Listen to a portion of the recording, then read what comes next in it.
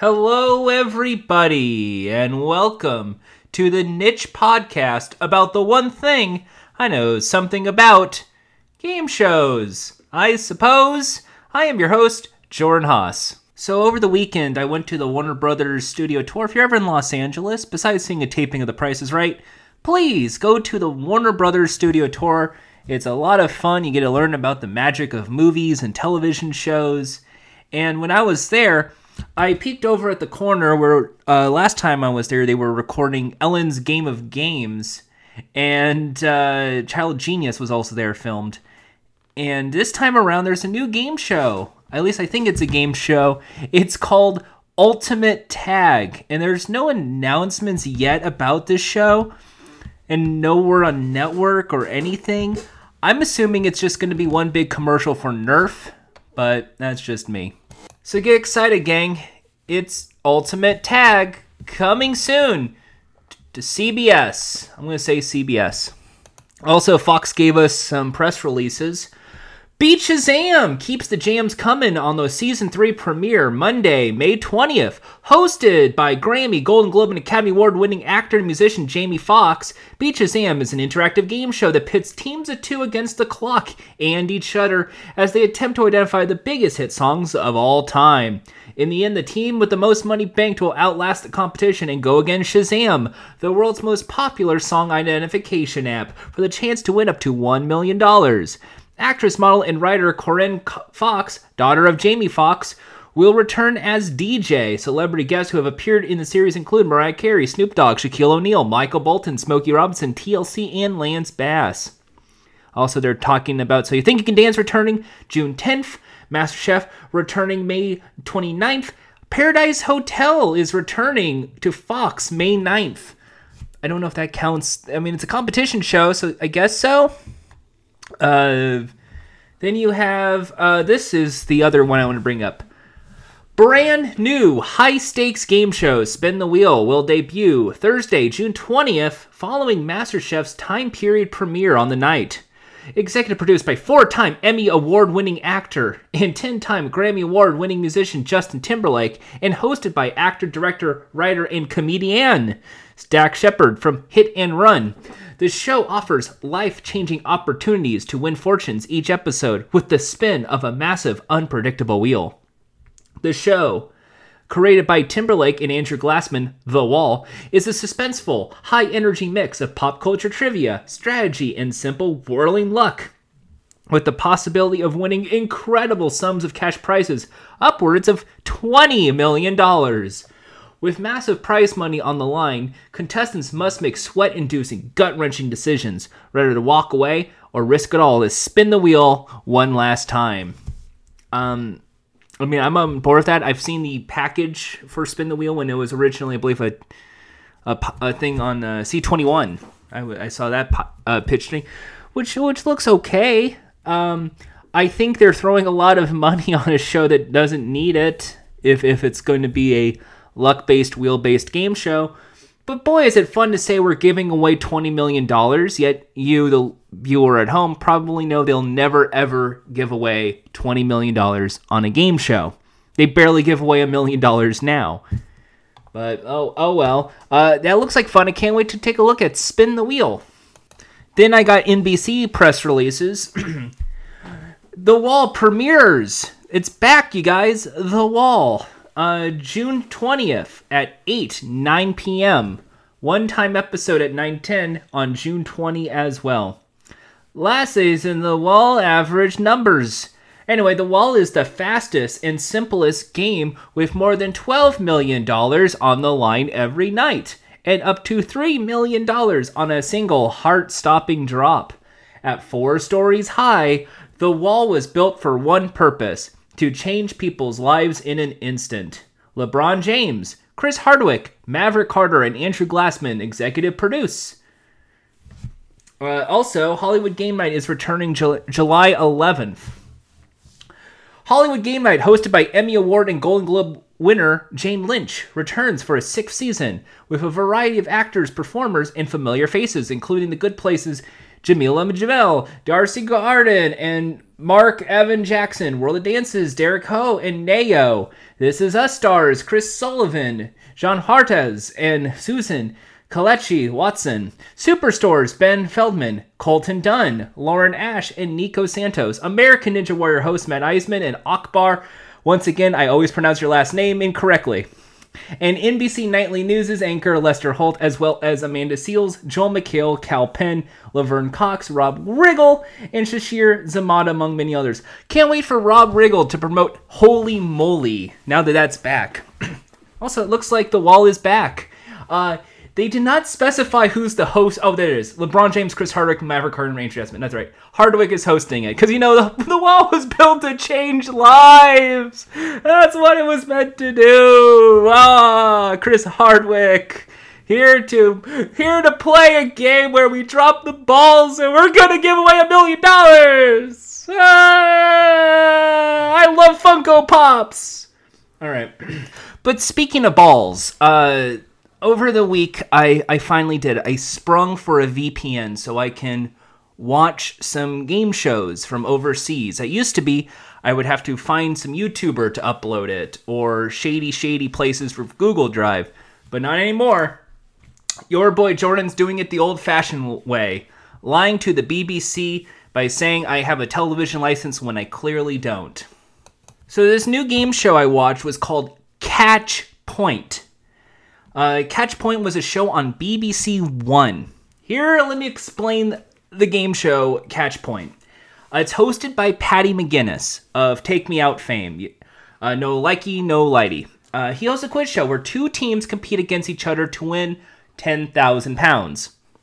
There are 10 little spaces there's like 10 visual walls too.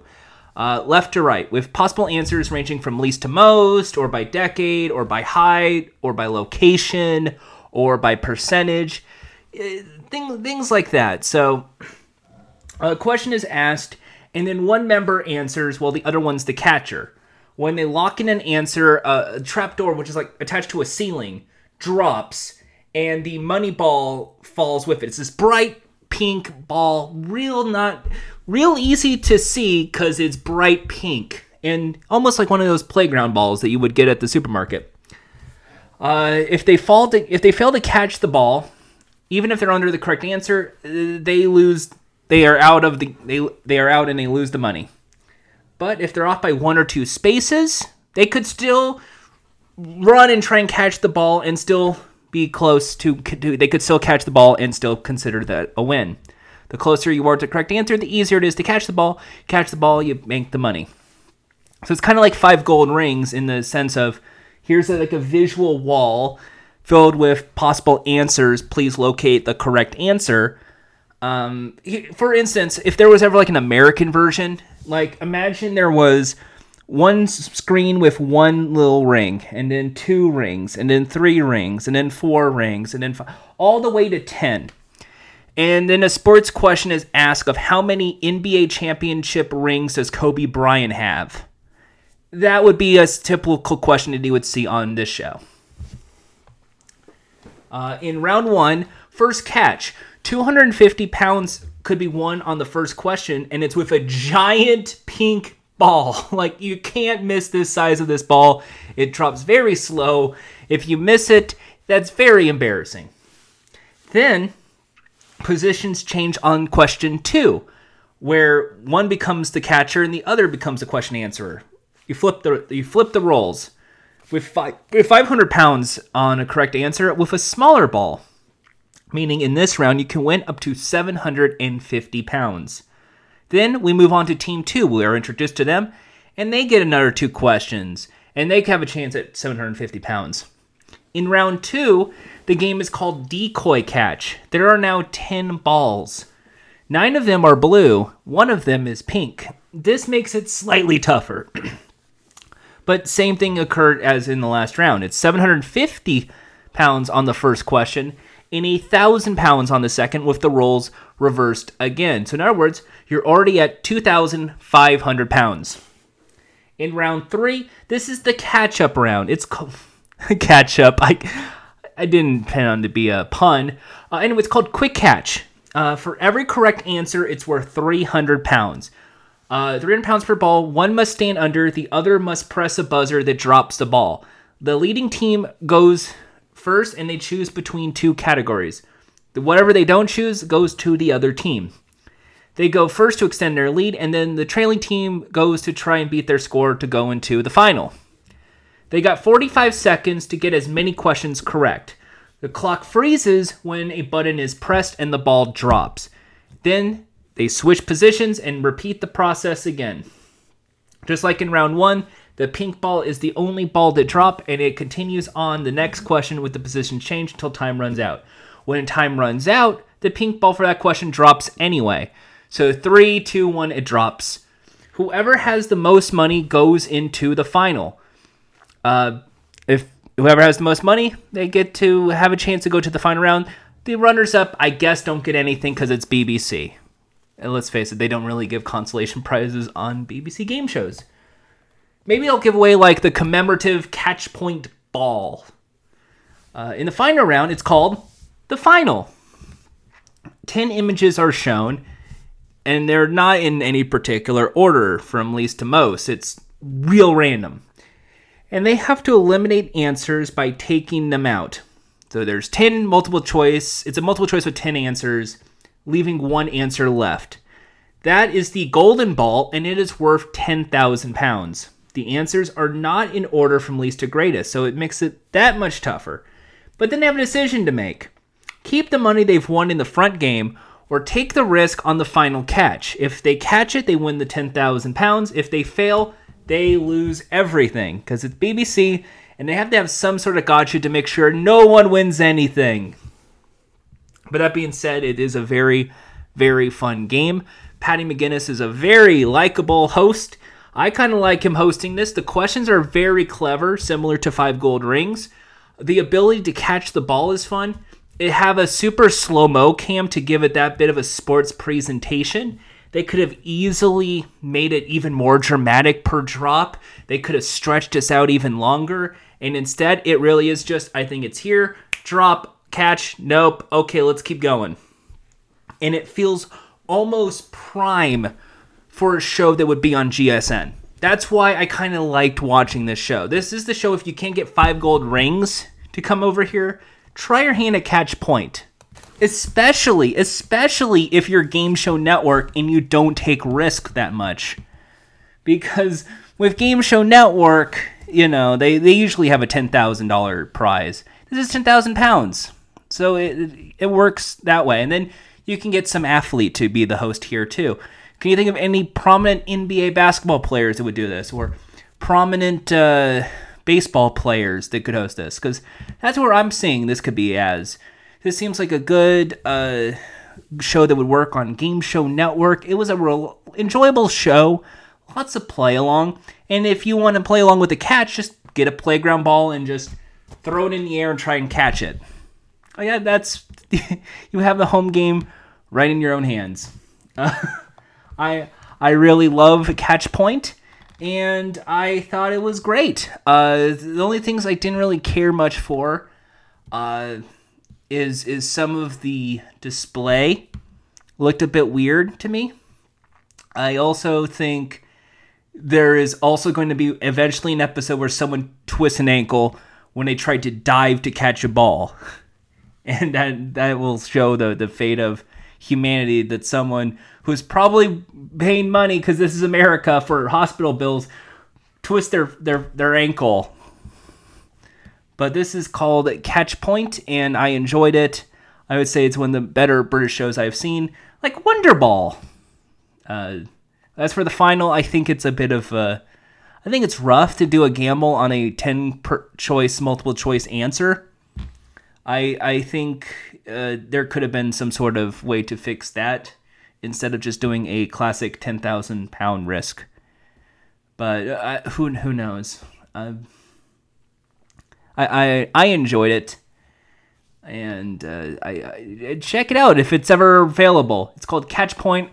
I give it, on my letter grades, a solid B. It's a solid B show.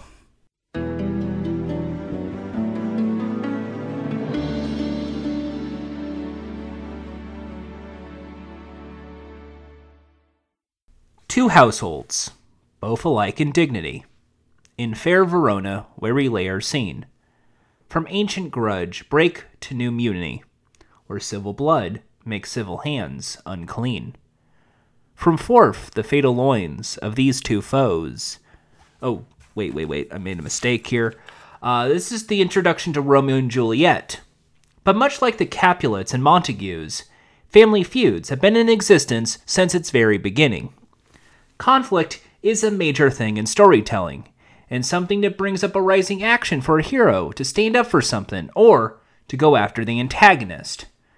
But to us in game show circles, conflict only is within the storytelling paradigms of reality television, and hardly game shows, unless we're talking man versus man versus team, team versus team, man versus house, and man versus self. But that feeling of family feuds would be what becomes a family feud. Like most Goodson Todman productions, this one recycles much from Match Game to become Family Feud. But unlike the Match Game, with a name like Family in its name, we need to understand if the show can be family friendly. Is Richard Dawson kissing wives on the lips any different than somebody saying Penis Steve in 2019? Survey says probably not. But we have to find out. And that makes getting our guest out from the isolation booth to play our own version of Fast Money for plugs. So let's turn the tables.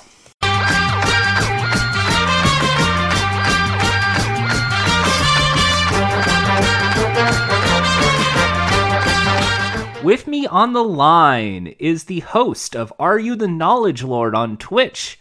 He's a writer for Unikitty and a PA for American Gladiators? Give it up for Matty Smith. Hey, what's going on?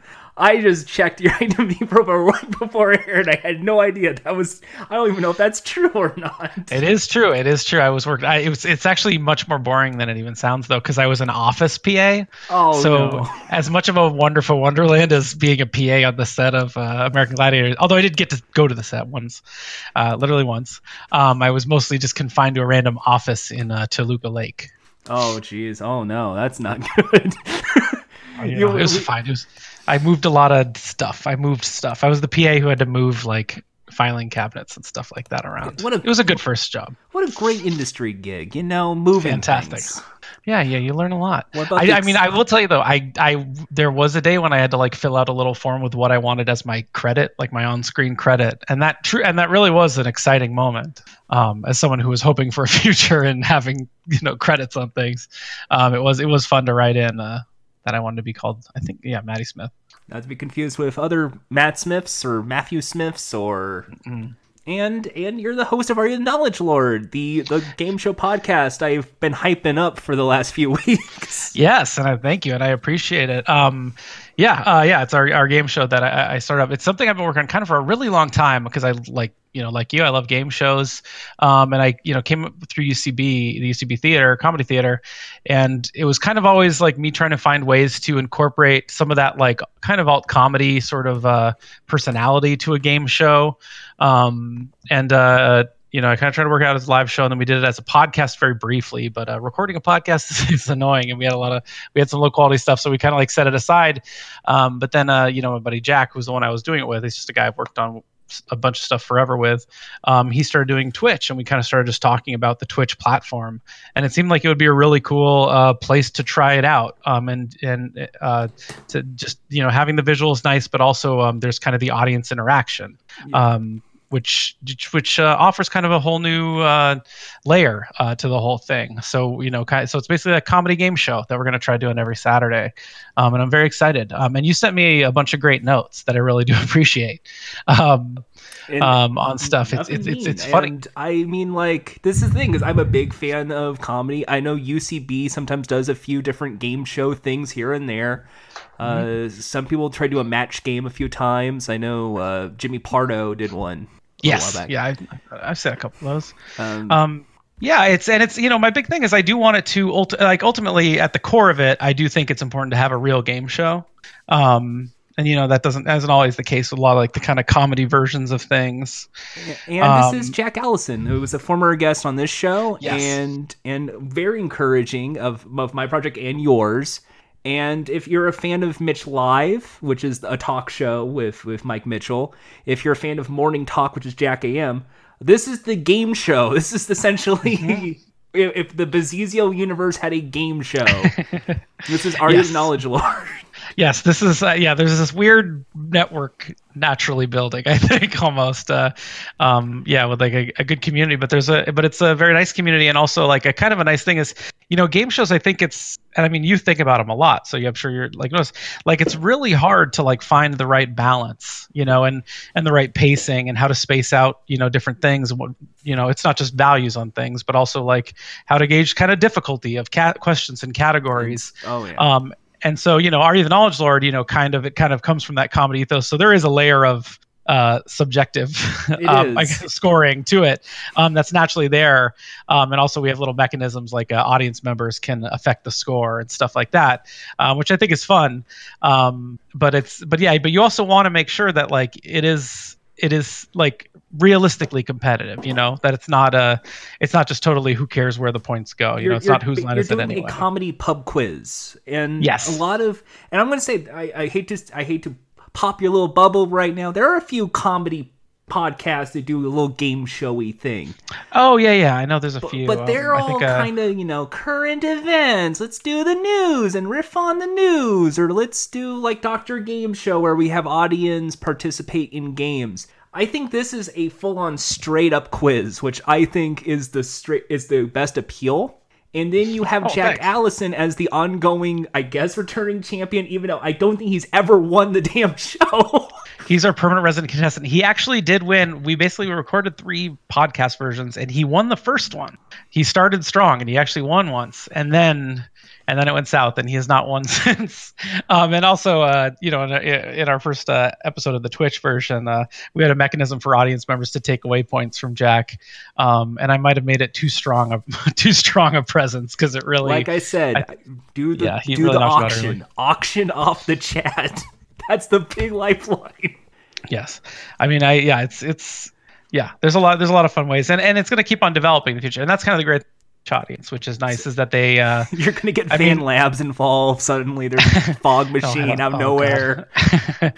It's fun because you can kind of develop things, and like you can kind of let the audience in on that part of a little bit of that process, like it's going to change, and I got, like I said, I got lots of great feedback. You guys gave me a lot of great feedback, and so we'll see how it changes over time, and I want to stick to it being a real game show, but at the same time, I'm not stuck to it being the same game show necessarily, like over time, so it can change, and I even think, especially with like the final showdown, or what we want to call our final the last list two is what you've called it, standing, the last round. Yeah, we had the list. Yeah, and so just we can change that too. I don't like it's if it were a network show that might be seen as inconsistent, but it's kind of fun to be able to change those things up a little bit. Within reason, you can kind of give the audience something different while retaining kind of the tone and the character, and that's why it's also a lot of fun to always have our permanent resident contestant Jack Allison there.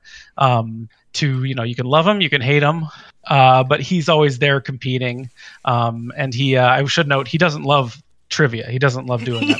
He talked about that on the show. You heard I'm it. sure he'll talk about it every why episode. Am I on this podcast? And that's the thing. I think he just doing the show, but not doing what the show is. But because I've taken him to pub trivia before. We've gone before because I love going. He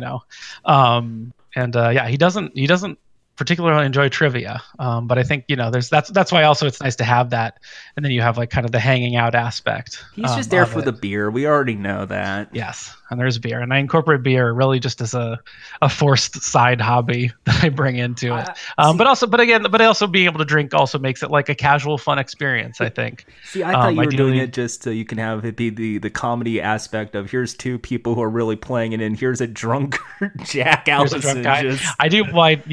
There's a little bit of that. It's good to get them drunk. I'm happily get everyone drunk. I will, and also Jack, I think, has spilled his beer 3 times now. on it, and that should be the new rule in place. If he spills his beer, he loses points. It's kind of amazing. It might be, yeah, party fouls are the negative mark.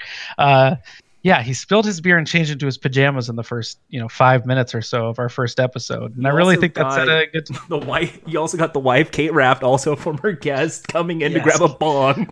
Kate dropped in, grabbed a bong. Yeah, so a lot of stuff can happen. You never know what's going to happen on the show. It's kind of like remote control. It's kind of can go anywhere. Yeah, honestly, I think like it's funny. I look at remote control as like kind of in my head something that like shows like, oh, this can be done. This is a thing. But I have never seen a single episode of remote control. I've seen clips from it, but I've never watched a full episode. Maddie, just come on over. I have a few episodes. I might. I'm curious, or I'm wondering if I should just avoid it altogether and not like kind of a spoil in my head. How is it? It is a very good game show. A lot of classic, talented people. Colin Quinn was there. Adam Sandler does break there. It's a fascinating show because of the way you incorporate a different channel is a different television show, and then if it's not a category, it's a person walks in as a character. So it's similar to what you did in the pilot on Twitch, which is Guy Explaining, where you pretend to be a Guy Fieri character. Great. Yeah. So So it is kind of what I think it is. Yeah. But just from my scene, I think that that was kind of the version. Like when I was kind of developing it early on for UCB, I was thinking more in terms of like, okay, it would be like a real person from the audience, and then the two other contestants are like two comedians doing a character or a bit. But I kind of I think as I was thinking about it, I like real game shows, so I think I wanted to tweak it a little more so it was like, even though Jack himself is a character sort of naturally develops out of him coming back week to week, but it's still him, and it's the other two contestants are actually competing. I mean, obviously the stakes are not super high; they're not winning $50,000, but it still is like an actual competition that someone's going to win. And I think having it there is what keeps it more compelling for me. And like I don't know why I've always enjoyed doing kind of that hosting role more, or I like being the one asking the questions. And kind of being in that spot. And so like it's more fun for me as the host, not to like do bits with a couple characters who are then in the in the structure of a game show, but just to actually like oversee a real competition. There's a weird it's a fun role, and every host has its own format. Yours is like the chillest pub quiz host. If I can like say, what is your hosting personality? It's the chillest. Imagine the guy who's like, come on, have a pretzel, have a beer, let's answer some trivia questions about world geography and have a good time. Oh, well, thank you. Yeah, that's a nice. That sounds like a nice thing to be going for. I think if it's you're not trying to be a smart Alex. Like a lot of these pub quiz guys, they want to be like a you don't know Jack style jerk. If it's UCB, they want the host to be like the over the top game show host character. Hey. I think it's kind of like, again, it goes in line with like a format, and podcasts have this sort of thing too. But it's like I'm kind of just being me. Like I got a couple like fun people with me, and I'm just kind of going to be myself, and also I'm not going to hide how much work I put into questions, and then if you follow some of these very talented comedians and actors and improv actors, sometimes you give them a category you're sure they're going to flunk out, and they're like, wow, they actually know like a few things about. Yes. Well, that's in the when we're doing in the podcast version, the special one, I had one category. Basically, I'll stick with this part, I think, for now, where I give them 3 categories, and between them, the difficulty can vary, but I make them choose the category based on names that don't necessarily tell you what the category is about, and that's how it stays objective in my head. Kind of the randomness of which category they get, which is not totally objective, but it's within the bounds, I think, of what we're trying to. But I had one that I think it like gave off that it was like a comics category, and Jack chose it, and I didn't kind of make it clear that it was all Archie comics questions and like deep Archie comics questions, and that was kind of the thing. And I thought I was being clever, and my cleverness being totally undermined is kind of. Jughead's dog is named Hot Dog. Yeah. Yeah. Well, it was like questions almost like, how did Hot Dog die? And the it was like, it was like very specific things. And then Jack, of course, knew everyone because he's like, he like knows all of Archie of all things, And then but then other times they don't know things, and it boggles my mind. Like you'll see, in the first episode, I was worried because the final in the last challenge, the list was of countries of South America, basically where they had to do sort of a name that tune, but they were saying how many countries from South America they could name, and I went in being like a little worried about it because I was like, oh, is this too easy? But I was like, oh no, they might not get Guyana or like Suriname because those are a little tougher, and not everyone knows like Suriname is in South America.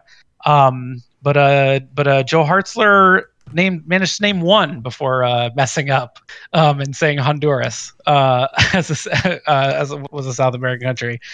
So it's kind of funny to find out what is difficult to people and what is not. And it goes to show your interest. And if you always need list ideas, go to Sporkle. Check out Pointless. Well, what's Pointless? Oh, Pointless is okay. I don't want to jump into it because it's a good transition to our topic of the day. It's a British game show where they ask 100 people and they give them 100 seconds to name as many things from a list. Or they give them like different trivia questions, like fill in the blank. Who is the son of this on this show? Or what's the name of this pet from this movie? Or what kind of breed? For instance, we gave 100 people 100 seconds to name as many dog breeds. Okay. And your goal is, and then as you, the contestant, your goal is to pick the most obscure answer. Oh, okay. Like the rarest answer. Oh, that's cool. I really like. That's right in line with kind of stuff that I love. So a Great Dane would be like a 76. But then if you go into like those cross ones, don't say a poodle. Yeah. And if you say something that doesn't fit the list, or one that is not in that is definitely like way obscure or never existent, you get a full 100 points added to your score, and whoever has the least amount of points wins. How has that not been brought to the States yet? That sounds like a very easy on Game Game to Show bring. Network. They did a pilot, and it failed because I think a lot of people just treat it as a ripoff of Family Feud, which was the podcast, which is our game show that we're talking about today. Perfect. I will say Sporkle is something I do love. Because I think it hits that same thing that a lot of these game shows do. It taps into that sort of urge and the trivia. Yeah, it's another way of doing trivia that gives it kind of this competitive timed structure. That's really fun to do. And so definitely like Sporkle, definitely my favorite category wise, but also just general the way it's structured wise, definitely is an influence. See, I was like, if Sporkle was a game show, what would it be like? And I just said, it's like a beat the house kind of show where you give one contestant three categories, and they're all things of their interest that they have said beforehand. So it's like, I like comic books, I like video games, and I love game shows. So then it's like round one will be like, can you name the 20 most frequent characters in Batman comics? And then video games, here's 10 heroes, name the video game, or stuff that's usually in Sporkle quiz. Yeah, and that stuff's super fun, and that's and I'm kind of surprised there aren't more game shows that tap into pop culture in that way. Tenable I mean, I guess is also a British show like that. Which one? What is it called? It's called Tenable. Tenable. It's hosted by Warwick Davis from Star Wars. Fantastic. So, and it's basically out of almost like a Family Feud. I have 10 answers. We have to name like the top 10 chain restaurants in the United States. Gotcha. The top, and that's definitely one. Yeah, when one of the podcast ones we recorded when we were testing it out was with the Doughboys, and so obviously I had the 50 most. I think it was 50 like with the most locations fast food. Subway's number one. I think you're right. I think you are right. More than Starbucks and McDonald's combined. Yeah, there's a lot. Well, I think then that category is kind of fun to me. Because it gets into the, like, when you get to Starbucks, then all of a sudden, often you'll have like people arguing, like, well, Starbucks isn't fast food, and then a fight just breaks out about what is a fast food restaurant. Who said that? Was it Weiger or Mike? I don't know. I think that was like a Mitch. Maybe it's Jack. I mean, well, Jack also is perfect because he can get mad about anything. Speaking of which, hey, Weiger, hey, Mitch, if you're listening to this, please stop by this game show podcast. We have fun. Come on by. We talk about you behind your back, unfortunately.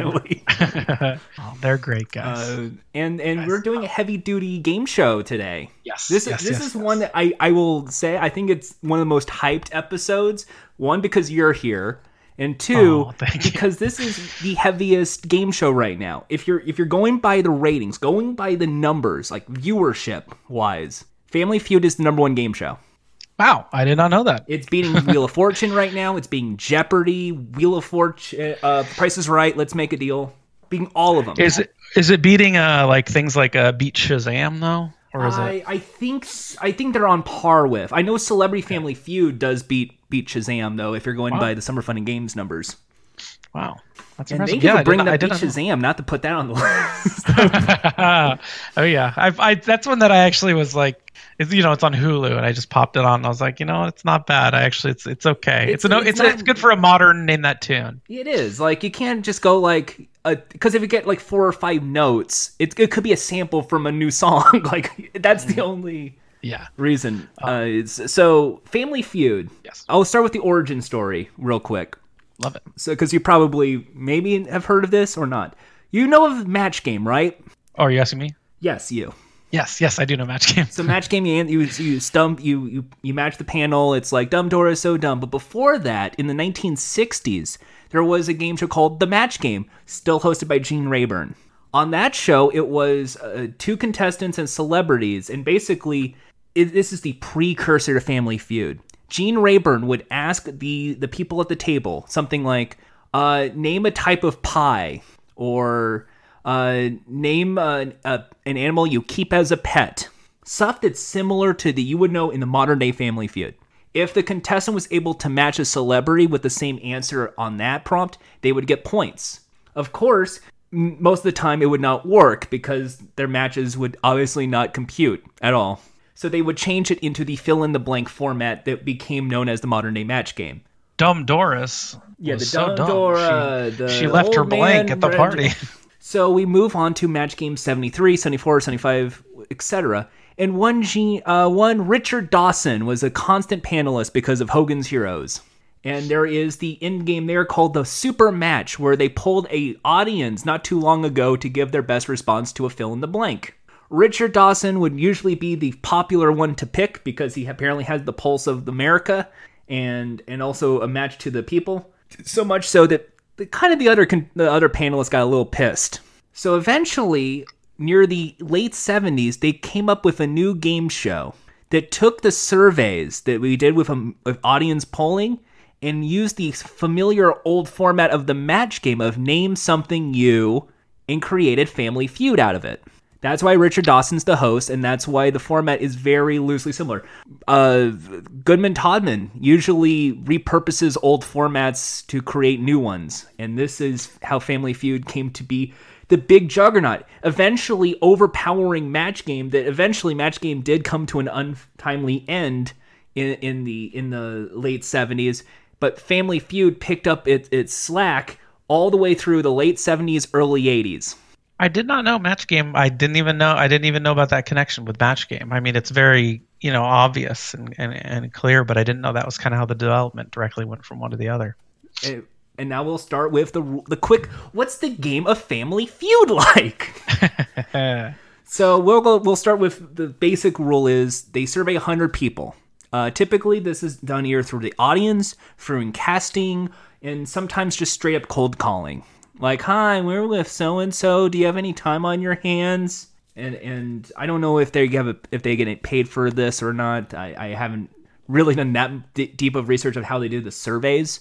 But eventually, after they get 100 pieces of paper, they would check out to see if it matches the answers and then corroborate that to be the questions. So when it goes on to the main game, you see round 1. We asked 100 people, top 8 answers are on the board. Give me the most popular answer in the toss-up. You buzz in, you give the most popular answer, you have the decision, pass or play. Your goal is to fill up the entire list. Always play. There's a few times when people decide to pass. I think it's only because of a late 70s idea of the final rule of the third strike, you can come back and steal the points. So your goal is basically fill in that list. Name as many as you can. If you can't come up with something that fills in the list, as we go down the line with each of your family members, you get a strike. 3 strikes, you're out of luck, and it goes to the other team. If they give just one answer that's on the board that you couldn't get, they tick all the points. The points are derived by each person being worth 1 point, meaning up to 100 points could be at play at any given round. In modern Family Feud rules, first 2 rounds are singles, but after round 3, the values are double. And then we go on to round 4, where it's triple. If no one can reach the target of 300 points at any point, we go to sudden death until there is a winner. That winner goes on to play Fast Money, which is a sped-up version of Family Feud, where two members of a family, one goes to an isolation room backstage, the other one's on stage with the host. They get 5 statements. They're similar to the Family Feud surveys you know and love. And they just have to come up with the most popular answer, just like in Family Feud. For every one they get is worth the same value of points in a single. If they get 200 points or more combined, they will win $5,000 in the early versions with Dawson and with Ray Combs. And then later, $10,000 with Louis Anderson. And then later, $20,000 when it comes to modern day. And they'll be invited back next time. On the Steve Harvey edition, there's a new rule in play where after 5 games, if they win 5 games, they also win a brand new car. As for the presentation, it depends. Where do you want to start? Where do I want to start? Yeah, where do you want to start? You want to start now? You want to go start at the early beginning? You want to start where you're most comfortable with? I guess I can start where I'm most comfortable. I mean, I can start with my personal connection and why I wanted to do Family Feud. Yeah, why did you choose Family Feud? I can lead into it. Well, one is I do think it's a great game show for a lot of reasons, and we'll get into that, I guess, as we talk to it. But I'll just say up front, I do have a personal connection to this because before I was born, my mother, her sisters, and my grandmother, the McTighe girls, were contestants on Family Feud.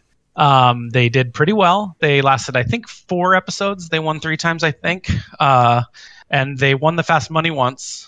But yeah, they did pretty well for Irish girls that Ray Combs seemed to like a great deal. So I kind of had that as like that, that we had the old VHS tapes of my mom and her sisters and my grandma doing the show, and that kind of obviously makes me interested in it. But then beyond that, I think Ray Combs also, that was when I was a kid, but that's kind of what like the prototypical game show is to me. When I think in my head of like what a classic game show looks like, whether it's because of my mother or not, just the image of like, the light bulbs making out words, the kind of like beiges and reds and yellowy kind of colors of things. It all kind of comes together for me to like say a show like what a game show is supposed to look like. And as for the actual game, I guess we can get to the actual game, or we can talk about kind of more of the presentation over the years. What do you think? I mean, you can go however you want with this. The presentation, definitely, it is a journey it's almost a time capsule, pretty much. Yeah. So, yeah. First off, we'll start with the 70s, Dawson era. It's a lot of crocheting, a lot of crochet work, a giant crochet work with the family name. You had some banjos in the theme song, giving off that old style, Family Feuds of the olden days, the Hartfelds and McCoys world of feuds. Both 2 different families who, as we can pretty much establish, have never met each other in their life, so there's no real reason why they're in a feud. Yeah, we're just in a pit 2 American families against each other. Actually, since you were talking about, one thing I did love that sadly isn't a part of the show anymore is how the families like would pose.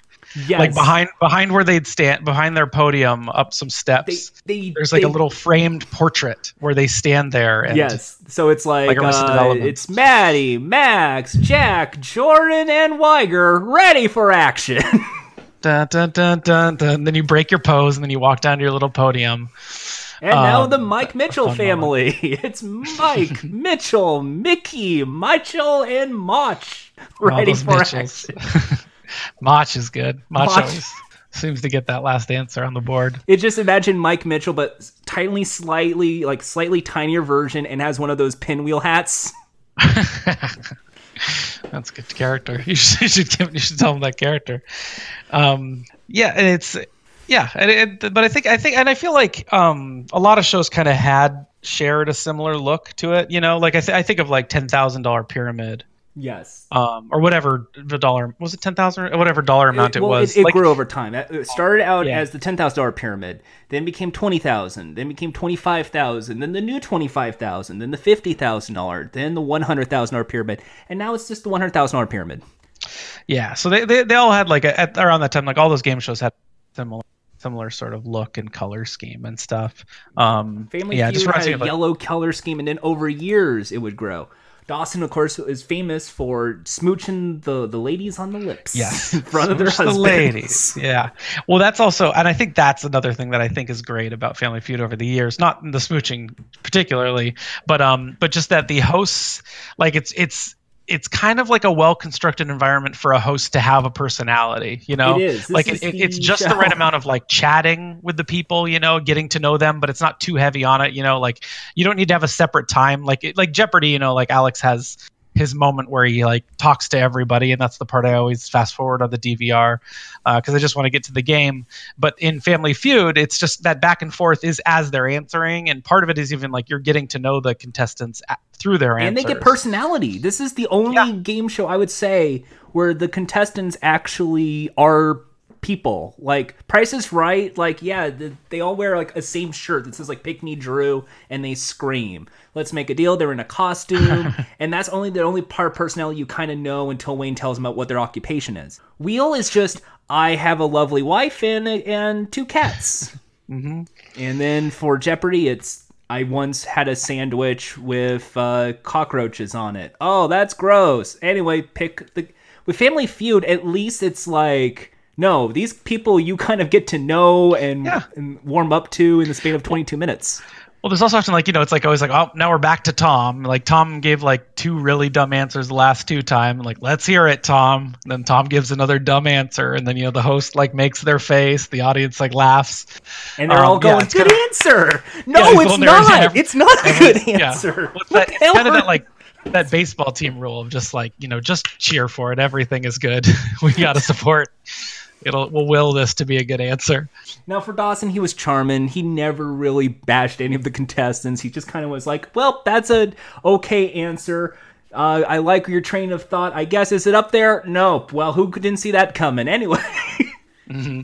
And then eventually, Richard Dawson's time would finish for Family Feud. They did kind of end the show. And then they got it rebooted in the late 80s with one Ray Combs. Ray Combs, at the time, was a warm-up comedian. He was warming up crowds for sitcoms and a lot of game shows at the time. Because of his game show work, that's how he ended up as the job as the host of Family Feud. And I'd say Ray is a good fit. He's got some. I've gone back and watched clips of Ray doing stand-up, and I'll say, you know, stand-up's hard because it gets dated very easily. So a lot of it's dated, but like you can kind of see like him on Johnny Carson and stuff, and like he was a solid stand-up comedian. And I think like not necessarily like people looking back don't necessarily know a lot of these, like, you know, the other work of a lot of these hosts. Yes, but he had like a pretty good comedy career. And Ray Combs was a great host. In his version, it was same old, here's a red carpet now, almost the same crochet, same ready for action. And they introduced the bullseye round was as a way to spice things up, where you give the most popular answer and you get 1,000 added to your bank. And then in the final round, if you do fast money, you play for the big bank at the end. And I do think it's fun. It's funny. Like I feel like every now, like, not there's a ton of examples, but that's kind of one of those things they sprinkle on that I guess adds a little interest. But ultimately, like you watch the whole thing and it's such a simple, straightforward game that is shockingly like, you know, I think because it's like different categories every time or different prompts. Is what keeps it interesting, you know, but and the personalities of the guests and the host, but like you really don't need to add a lot to it. That's kind of another reason why I think it's like a really good game show is because it's so simple. It is and such clear a and simple straightforward format, and it's a great time capsule. The 70s, you see the plaids. In the 80s, the big shoulder pads and the sweatshirts. Yes. It's funny. And unfortunately, this is how it ends for Family Feud in the 80s, early 90s, is Ray Combs unfortunately gets told, you have to, almost like a late shift, that Ray Combs is fired from Family Feud because the ratings were dipping, and they're going to try and bring back Richard Dawson to be the host, which he eventually does into posting. That there's, in some words, some ageism, because Richard Dawson did want to host the Family Feud back in the 80s as a reboot, but at the same time, Combs losing his job for Dawson, and he has a trend of and he had depression. He was clinically depressed. He would try and find other roles. The last game show he hosted was Family Challenge on the Family Channel, and then unfortunately passed away through suicide. Yeah, and that was a super sad thing, and we were talking about that before. But yeah, I do remember because Ray Combs, like honestly, like he was a guy, like as I was a kid, I saw him He was like charming. The man who was he's nice. Funny. He's super charming, super nice and funny. I loved him, and also I'd like seen him being nice to my mom and stuff like that. Like kissing their hands and stuff like that. And like he seemed, and he was a very like pleasant and very safe, kind of guy too. He's the kind of host you want to have as your friend, and not a lot of. Yeah, and so I remember being very sad and very devastated when I found out I died. I was saying like I remember, I think when my mom told me that he had died, she didn't tell me the circumstances. I remember specifically later on being like I remember he died and it was sad and that was a bummer, and then like later on I found out like, oh, it was a suicide, and it was just such a horrible, sad, tragic story. And such a sad end for a guy that seemed like a super sweet guy, nice guy, a funny guy who's very good at. And this is a mental health thing, and I mean stand-up comedy. I mean that's what a lot of comedians suffer through. And hearing that news, and I was like 9, so I was like, oh no. So when Richard Dawson hosted the show, they did pay tribute to Ray Combs slightly. They kind of just buried him under the rug, except for on Family Challenge. Dawson hosted it for maybe a bit. There was the Family Feud Challenge that tanked the show. That was kind of like a Match Game Hollywood Squares hour fiasco of let's just stretch the show out and hope for the best, and didn't work out. And they ended Family Feud. Again, a second time Family Feud would end up getting buried. Until once again, the late 90s would show up with Louis Anderson as the host. Louis Anderson actually was one of the few people who championed Family Feud to return, which fit his personality. The rules changed slightly in the fact that, first of all, lots of plasma televisions, now it's just the first 3 rounds were the singles, and then in the 4th and final round, it's a triple round where it's 3 times the points, but you only get 1 strike. And here is the Louis Anderson fact of the day. When the show was being pitched back, they were going to keep the $5,000 top prize. But Louis Anderson disliked it because the prize has not changed in almost 20 years at this point. That he actually took a cut from his paycheck, his own salary, to bump it to $10,000. That's nice. That was nice. Nice of that guy to do that. It seems like he should have just made them give an extra $5,000 as a major network. It was syndicated. It's not like it was. Well, I think they can get like a denture cream commercial Asper cream to pay for it. Yeah. I think there had to be a way that like the PAX network or whoever could put up $5,000 more because they're not even necessarily giving it to it. You don't even necessarily win. Yeah. Like I think do you actually know what the success rate is? I guess I don't know how often. On Family Feud? Yeah. How often do they actually win the fast money? Typically, it's not a majority of the time, right? Typically, yeah. It's typically about a 1/3. A 1/3 shot.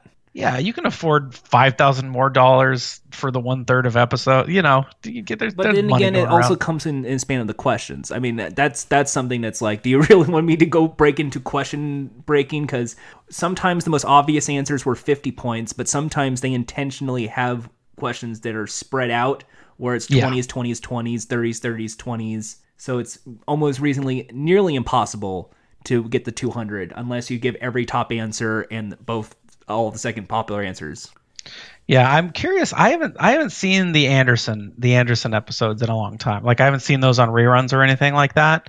So I'm curious how I would think of those today, because I don't remember them as being particularly entertaining. I remember watching them, but nothing. I don't think anything stood out about Louis as much as I love him, especially on Baskets. I think he's spectacular. Emmy-winning Star Baskets. So I love Baskets. I really do. That show, I really love it. It's so good. As someone who's near Simi Valley, I can relate.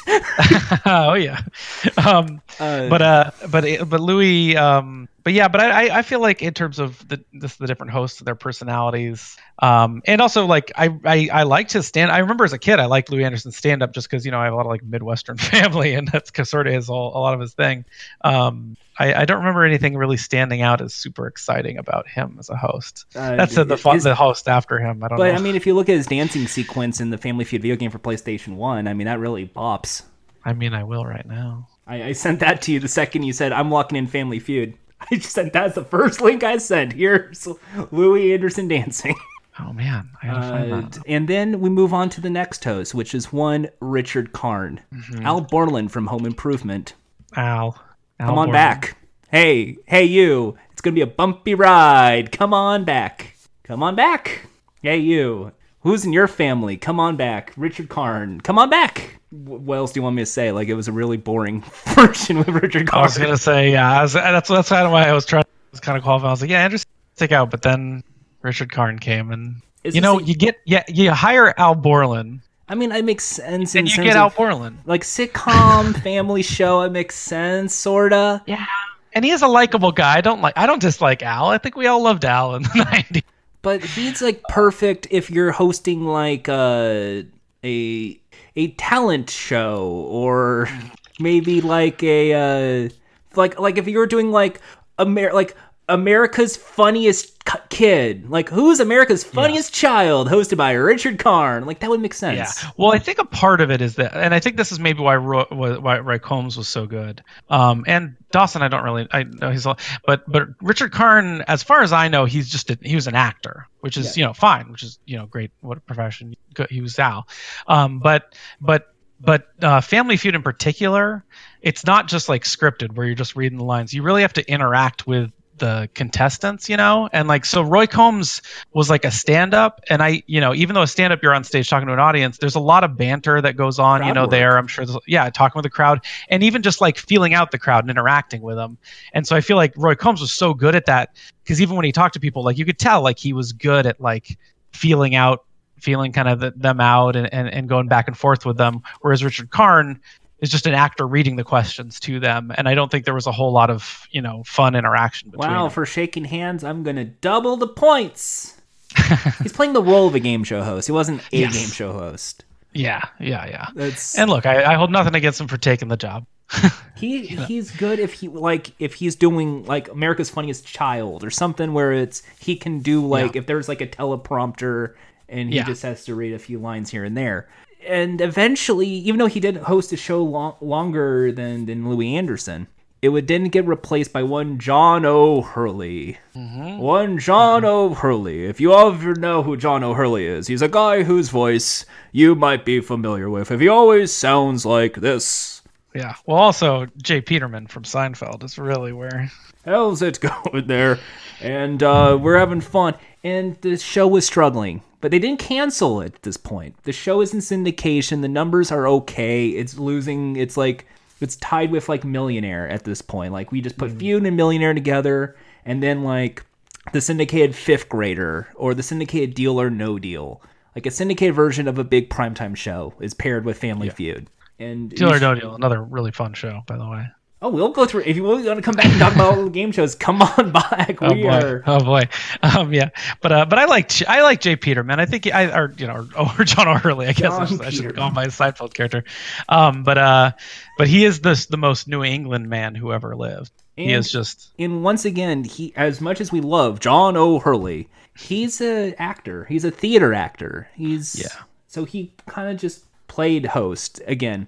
The show is struggling, and they kind of, to save money, moved it over to Orlando, Florida, where it was sitting at Universal Studios Orlando. That's how you got tickets at this point. No one wanted to see the show at this. You had things like TNA wrestlers appear on the show. Just anything to get some sort of minor variety into it. Which leads us into most recent host. I mean, we're not talking like Celebrity Family Feud with Al Roker, because that was like in like a couple episodes, or Ricky Lake on Game Show Marathon, or any of the 220-something-year-old did the buzzer version on YouTube. None of those count. None of those, I think, should be discussed. Like, those are just fun one-off episodes. Yeah, no. Those are, no. We lead to the one that's the most popular, the most current one, and that is Mr. Steve Harvey. Oh, yeah. The king of comedy himself, Steve Harvey, of the Steve Harvey Show, Steve Harvey's Big Time, Steve Harvey Radio Show, Think Like a Man, Act Like a Lady. And I'll tell you, Steve Harvey, I mean, I enjoyed the Steve Harvey Show back when it was on. I watched, that block, the WB and all that stuff. I liked that. I haven't loved, over the years, he's had certain thoughts on, the role of women and in the household, and how you can't have a moral compass without religion and stuff like that I think are not great. But I will say, I do think the man is a perfect host for Family Feud. I think he's very good. Game show. I think he really is a perfect fit, and I think he's spectacular on it. For anything that might make me not crazy about him elsewhere, if there's not Like, that there's don't watch his talk show, but watch Family Feud. yeah, but and just Family Feud. I think he's really, really good on it. I think he's funny, and it's rare. It's rare for me to watch like a syndicated game show that airs at 3:30 and 4 and 4:30 on the Game Show Network. That sort of show, it's rare for the host of that sort of show to make me actually laugh. And there are times when I earnestly laugh at Steve Harvey on that show. I think he's good with it. So that's going to be the big talking point. Because in the game show world, Steve Harvey, is a like or hate. People hate Steve Harvey's Family Feud. Hopefully not for racial reasons. But, which I think is also, but I mean, I think that's one of the benefits of the show too. I mean, I think it's a good thing. It's a good that there's just a black game show host, because it's like, I feel like historically it feels like a very white genre. It's a white genre. Most of them are people who look like me. By the way, hashtag Jordan forget card sharks. Keep that trendy. But no, he is the top game show host at this point. He is the one people go to and like, I love Steve Harvey. He can host this show. And they don't like it because the questions are a little, shall we say, provocative. Yeah, they are. Yeah, I think there's like a webcomic or something someone drew, I think, that like gets passed around on comment sections of random internet sites whenever Family Feud's discussed, where I think it's like it's basically someone responding with penis, and then it's like him making a face. And then the number one answer is penis. And if then a woman was to put her hands in a man's pocket, what might she grab? Yeah. And then they say penis, and then he will stagger back as if just totally in shock of what this person just said, even though it was what we all thought immediately. But he plays that great, and that's kind of become part of the tone and personality of the show, is that funny taboo thing. But the thing is, like I said, it segues back to the original match game levels of these prompts that are now in the modern Steve Harvey Family Feud. They're not as ultra hard as the Alec Baldwin match game. They're more like the classic 70s level of match game with Rayburn. Because we have become so far out that it's kind of the provocative nature is not so much just saying the word sex or saying penis. It's, well, now you're saying it and your mom is right next to you, or your grandma. And it's like, that's the comedy aspect. You are a rabbi. You are a priest. You are considered like a holy person that people look up to for moral guidance. And here you are basically saying that the one thing you do in bed with your wife is basically fuck them. And it's like hilarious. It's great. Yeah. And it's like that kind of like, in so many contexts, there's no edge to it whatsoever, but it's made, it's that playful fun of like being naughty, and your dad is there. Your dad is right there. And Steve then points that out. Your dad's right there. Why did you say that? Yeah. And it is funny how often this happens. I mean, we watched the episode we watched, literally the first answer that was on the board that was said. The girl said, "Oh, I guess here I'll say the prompt was name a part of your body that doesn't get much sun." Yeah, that doesn't get much sun, and so the girl said private parts, which is a pretty obvious answer. And then Steve has his little reaction. It's like, and the audience claps and laughs. Come on, and they sighs, and then of course. And then on the board, the way it was written on the board, and I think we both were like, what the, was my dong / cooter. Dong. And then he looks and goes to the audience and then to one of the judges, what's a cooter? Yeah. What's a cooter? And it's like, Steve, you're the EP. You are the executive producer of the show. You know these answers before we say them. There's no way you did not know that my dong cooter was up there. But it's like a fun... It's like that kind of fun, safe humor, where like, yes, we've seen him have this reaction. It's like 90s, and it reminds me of 90s animation, because it gets away with a lot of things for adults that goes under the kids' radar, but the kids still love it because it's just Steve Harvey making faces and reacting hilariously to it. It's a good time, and it's just so like, It's the same joke so often. Penis, Steve, literally sex, literally episodes boobs. one episode to the next, it'll be the same joke, and the next episode it's the same returning family competing, the same joke, but it's kind of like a safe, comfortable, fun, enjoyable thing, which I think is good for a game show, in terms of what the humor of a game show should be. But I will establish this too. The difference is, even though there is some of the penis Steves, that's usually the first or second question. Is that because typically that's like a low scoring points round, so it really doesn't really have a big swing into the game. And then they play actual Family Feud in the double round and the triple round. Yeah, I mean, you can almost argue sometimes just the triple round. Like just the triple round is what matters. Yeah, occasionally a team just pretty much is like way behind and then just pulls way. It keeps it pretty even. It keeps it competitive, which is nice. So then it gets to the name an occupation that has a badge or those kind of questions. You would definitely only have like 4 possible answers. Yeah. We're limited. And I think it's interesting to see what people say as responses. And I always think about this because I feel like, I don't know, I mean, I've watched so much of this show. And I will go as far as to say the prompts on this show have not changed. Not even the sex, dong, penis things. Yeah. Some of those have been in the 90s. Some of those have been in the 2000s. Some of those have been in the 80s and 70s. It's just that was when we said, whoopee. Mm-hmm. But it's interesting because I think sometimes they respond. I'm surprised how often they don't respond to what the prompt really is, which isn't name this thing. It's name what you think the most people said this, like it's so you always have to like factor in, and we kind of was basically like the best example of this is during Fast Money. Often there's like a scale to 1 to 10. In ours it was like on a scale of 1 to 10, say how much you like your friends' kids or whatever, or other people's kids. And a woman responded 4. But if you're like thinking about like what is like the most likely thing for the most people to have said, like you got to pick like 1, 5, 10, you got to start with like you're trying to guess what a crowd mentality picked, basically, like what was the popular vote getter. You're not just responding like, what do I think of other people's kids? But when you only have 20 seconds, I mean, you're really yes. Well, in that instance, yeah. But I mean, but even on the earlier rounds, there are times when I'm like kind of surprised that they'll say something like weird or specific, or like that's like, oh, maybe that's kind of a good smart answer if you like are given a second to think about this question, yada yada yada. But like that's not what 80 out of the 100 people are gonna say. My favorite one was when Steve Harvey brought up once in a talk show, where it was, what was your favorite Family Feud moment? And it's also one of my favorites, is he had a contestant and the statement was, name a 2-word phrase that starts with pork. And, you can think of rind, you can think of chop. The contestant said cupine. To which Steve Harvey was baffled by everything, because normally he's used to, at this point, penis and sex. Yeah. That actually broke him. That threw him for a loop. Yeah, I think it would. Yeah.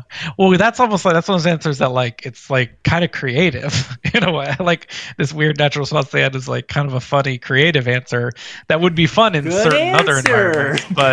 But in the context of name what people would have said, you've chosen maybe the worst possible answer. It is a comedy game show. It is if you are like, you're right. Like this is a perfect family game show, perfect comedy game show. Like this is the show for like improvisers, because a lot of this stuff is, go with the crowd. Yeah. There's a lot of like fast responses, go with the crowd. And I think also what like really like, so it's got kind of those elements that make it like fun to watch and stuff, but also what I think makes it a type of game show, again, going in line with like why I think it's one of the best, if not the best, like example of just a game, what a game show should be and how it should entertain, is you can play along very easily. It's fun to participate, and like, you hear the prompt and you guess it, and then like as they're walking back, to their specific stations, you can keep on like with whoever you like. We were doing this, like talking back and forth. I'm like, oh, this is an answer. Oh, that's a good one. Oh yeah, this I think is the answer. Yada yada. That's the thing. It's the interactivity of a game show that makes it unlike a lot of television shows. And Family Feud is one of those you have to play along kind of games. Because then usually you come up with ideas, and then sometimes you might draw a blank, and then you hear someone else saying like, I didn't think of that, and you're like in awe. Or sometimes you hear a really ridiculous answer and you're like, what the hell are you thinking? Yeah, so I think that's like that's an important part of a game show, and like I think a lot of the times if it's like a lot of like trivia game shows and stuff like that, if they fail, I think often they'll fail because it might be kind of a good trivia thing that would be fun to do, but it's like so quick that someone watching wouldn't be able to like play themselves, you know, like even Jeopardy, you have a chance to play, they have to wait for them to buzz in and there's a delay where they call on somebody. So like I think that a lot of the ones that don't do well, that do that stuff, they don't give a little bit of time to play along, or they're just not set up where the audience can in any way feel, you know, smarter for knowing the answer. And I think that's like just a key component. Because I think also, have you ever done this? Have you ever played? What we used to do in our household was we'd watch The Pyramid. We watched $25,000 Pyramid, and we'd mute it, and then someone would sit in front of the TV and facing outwards, and we'd literally just play along with it. Like we'd as the prompts are written on screen, so you don't need the audio of the show. So we wouldn't even be watching. It would have nothing to do with who was winning. We didn't care, you know, like who was winning or losing. We're not rooting for anyone. I did the flip opposite. What I did was I got like a book or like a piece of paper, and I would block off the lower third. So then I would just see what they were saying and then guessing what they're saying. Oh, that's funny. Yeah, that's great. Yeah, that is the opposite way to do it. Things you put on a hot dog, you cover it up. It's red. You squeeze it. Ketchup. Oh, hey. Yeah, and I think that's super fun, and that's a great element of any really good game show. Not that there's not some that don't do it. You know, there's some that are. Well, if you can't do it, you have to have a good storytelling. That's the only thing. If you can't do good play along, it has to be a great story.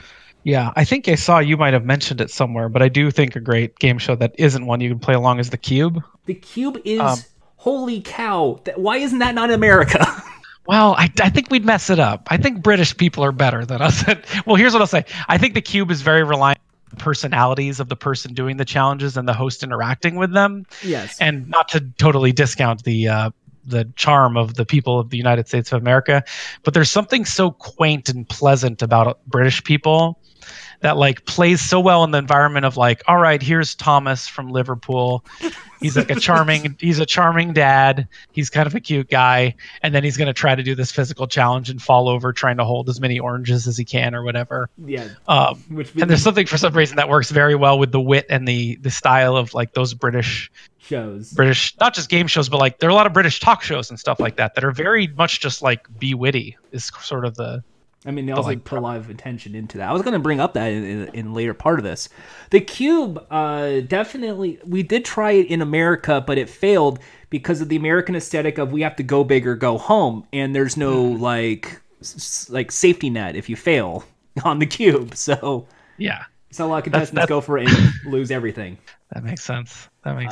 So that is a fun. That's a lot of that's on YouTube. People should watch that if they haven't. But aside from America, British Family Feud, which is called Family Fortunes, is a huge hit over there too. Their version, there's an All-Star Family Fortunes. There's different attempts at it. And it's played relatively the same as the one here. And I think it's because of what you said in the beginning. It's a funny host and they're equipping with the contestants. And that's a very British thing, is the host interacting with the contestants and just quipping with them. It's that way they value. Yeah, there's a value to witticism, sort of. So the most popular host there was Bob Monkhouse. And then there was Les Dennis, who is the one, because he hosted the longest on that version, from 87 to 2002. Great. That's the guy I think. And it's the same thing. Like they play for the big prize at the end, and I believe now it becomes money. Have you seen the turkey? The turkey episode? Yes, the turkey. Name something you take to a beach. Turkey. Name something you eat for Thanksgiving. Turkey. Yeah, a guy just says turkey for every fast money. That's on YouTube. That's just one that I've always seen on YouTube. But yeah, a guy just answered turkey to everything in the fast money round. Is a very charming, delightful of quips. moment. Like Family Feud's the perfect game show if you want that viral clip, that will soundbite that's something funny. Yeah, you can. Yeah, there's a lot of like it's fun. It is fun to just Google like terrible answers on Family Feud. Also, my other favorite one is September. Which one's that? I don't think I remember. I've probably seen it, but I don't remember. All right. So it was. Okay, so here was the prompt. I'm going to have to load it up again, but it was like, I believe it was, let's see. Oh, this is the clip. Let me load up real quick. Play it on. That's a fast money. Oh, he just breaks out laughing. Begin to look pregnant. During what months of pregnancy does a During woman what begin month to of look pregnancy pregnant? does a mother look pregnant. That's right. Yeah. September. Yeah. It's very good. Well, that's also another, I think, again, I'm just going to sing the praises of Family Feud a bunch, but that's another thing that I think also, you have the early people have a little more time for the most part. Obviously the buzz in part is quicker, and then they have a little bit of time for most of it to give answers. And so they are given a chance to think about it and give reasoned answers. But then that fast money really it's one of those moments that really exposes like the pressure of being on a game show, because 20 seconds is also like not a lot of time. And it goes really quick. So it really is like, it is just like putting the person in like the ultimate spot where you have to name multiple things rapidly under a lot of pressure for the most money that you could win. And so it really gets like, it ends up pushing those good moments. And get those sound bites. It's hit in Australia. It's an international format. I remember watching a Mexican version. I remember watching a Greek version. There's one in Afghanistan right now. I saw that just for research here. Wow. We have it in Afghanistan. Well, it's super easy to adapt too, because it's so reliant on what those prompts are. Then you can just culturally adapt it to anywhere, like it's not a lot of game shows can do that. Like, yeah. And this is one where it really is just like, it's surveys. It's what does people think in your country. Yeah. And this is such a big cultural appeal, not only because of the international variety format, but in the fact that it's also equal to Jeopardy and Wheel of Fortune in the adaptation world of board games, home games, video games. Yeah, and I do remember my family did have the NES version of Family Feud. A lot of people love to do the SNES version or Genesis version because you can just type out weird long sentences and it would prompt it up. But oh man, the NES version, that's a trip. Play and get 5,000. There's number prompts. Yeah. and that's one of the first. Like, it was that Jeopardy, Wheel of Fortune. And that's also for the computer games. Like, I believe there was one for Commodore 64. I remember playing one for the Apple IIe. Nice, yeah. Like, not a lot of game shows. And I think it's because it's the type input. It's this type out the answer, and then it would, if this, then that, which is simple. Yeah, it was crazy that there were a lot of, we did have the Wheel of Fortune one too, but those ones are funny. Those like ones where you're typing out stuff with an NES, like with the the A and B buttons, the D-pad going up and down. Yeah. It's a time sore, but it gives you more time to think. And then there's always that wave fun of good answer in the Genesis version. Good answer. I did, like, a few years ago, go through every Family Feud adaptation because I think I own almost every version. I played SNES. I've played they played the PlayStation 1 edition. I played PC editions, the most recent Wii edition. Like, you will see, like, there's a lot of Family Feud out there. Yeah, I think it really is. Yeah, it's really one of the. I feel like it must not get as much recognition. I don't know if it's a word, but it's not quite on the, like, in the front of everyone's brains as Jeopardy or Wheel of Fortune even. Yes. But it definitely is like one of the great. Like, if there was a Mount Rushmore of game shows, I would say Family Feud definitely deserves a spot. Especially American game shows. It's a very American, quippy, and it's. And once again, time capsule, because now you look at Steve Harvey. Mm-hmm. Look what they're wearing. Look what Steve Harvey's asking. Yeah. Although I was going to say, honestly, there's something about the dress code that I do think they've kept the same. Because I will say there was something, like, obviously, like you said, like, like when my mother was on it, the shoulder pads were out in full force. Yeah. But they were all wearing like single color kind of dresses. I remember my mom had like a turquoise sort of one, like a green blue. My aunt had like a solid like coral colored one. And then today on the episode we were watching, like, there were the more modern clothes, but there was like one woman who had like the green like blouse shirt, and one woman had like the coral sort of dress thing. And they like go with these like very simple, straightforward like color schemes. And then the men are all typically wearing either a dress shirt or a suit. The classic contestant wear of colored shirt with tie. Yes. Like a brightly colored, like an orange dress shirt that I can't imagine anyone actually has. A dark purple shirt and a black tie. And here's the last thing is, now that it's $20,000 and the car and it's 5 games, this is the fun part. Normally on this part of the game, we would ask, should the show be revived or like adapted? But it's already adapted. It's already on the air. It's still on the air. But is there anything that needs to be changed about the show? Oh, wow. Now, you brought up the introduction sequence, have them all stand in the poses. In the John O'Hurley edition of Family Feud, at the last season, they did do that. They did bring back the poses. Did they with him? With Hurley, they did the poses, huh? They did the poses back. Oh, man. The poses are pretty good, but it's hard because, honestly, they're very silly. I don't know if they would hold up right now, you know? Like, it's... Well, they kind of... It's almost like now an improv exercise, where it's now like... If they're going to do it now, it's like everyone in the middle of a floss dance, and it's all 5 members, and it's like, well, it makes no sense, because one's sitting in the chair reading a fake newspaper. It's always like... Yeah.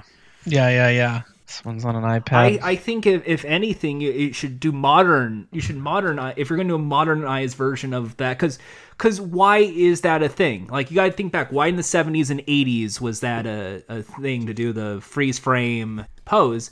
Is because it's supposed to be the old portrait, the old family portrait of the family. Yeah. We don't do portraits anymore. Everything's YouTube. Everything's Twitter, Facebook stuff. Yeah, is there a selfie version? Like if you can just do fast selfies or quick like TikTok clips, like 3 second each of each member. Or have it be like each person doing their own thing that you know they love to do. So one is the video game person, they plays a video game. One person's dancing. If one person's clearly like a big fan of a sport, you show them like holding a basketball. Like you have props backstage for these people.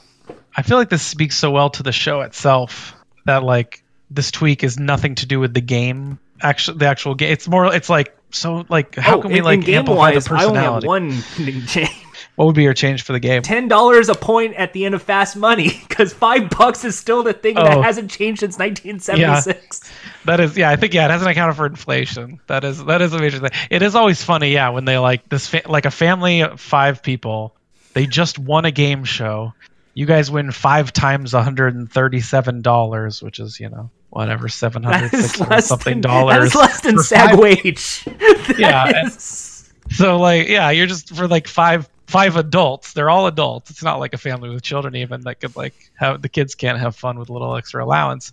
It's 5 people splitting it 5 ways. Just give it. Just have the points be money. Like go back to the cash, and no matter what they win the money. So even if you lose, it's like you got $73 from last team that lost. Yeah, I would give them more.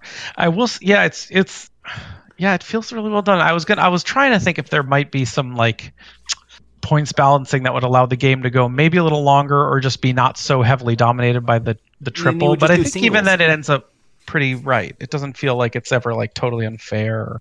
It's not. And the reason it's 5 is because the game could easily end after 5 rounds. So it's perfect for them to do the 5. Yeah. Yeah. The pacing is really nice. And it's the 22 minutes or whatever. Yeah, single, double, triple, sudden death. It goes by just right. You don't spend too much time with people. It moves along. And also like it avoids filler, which is just something. Well, the filler is with jokes, just comedy. Like, why would you say that? Like, I don't know.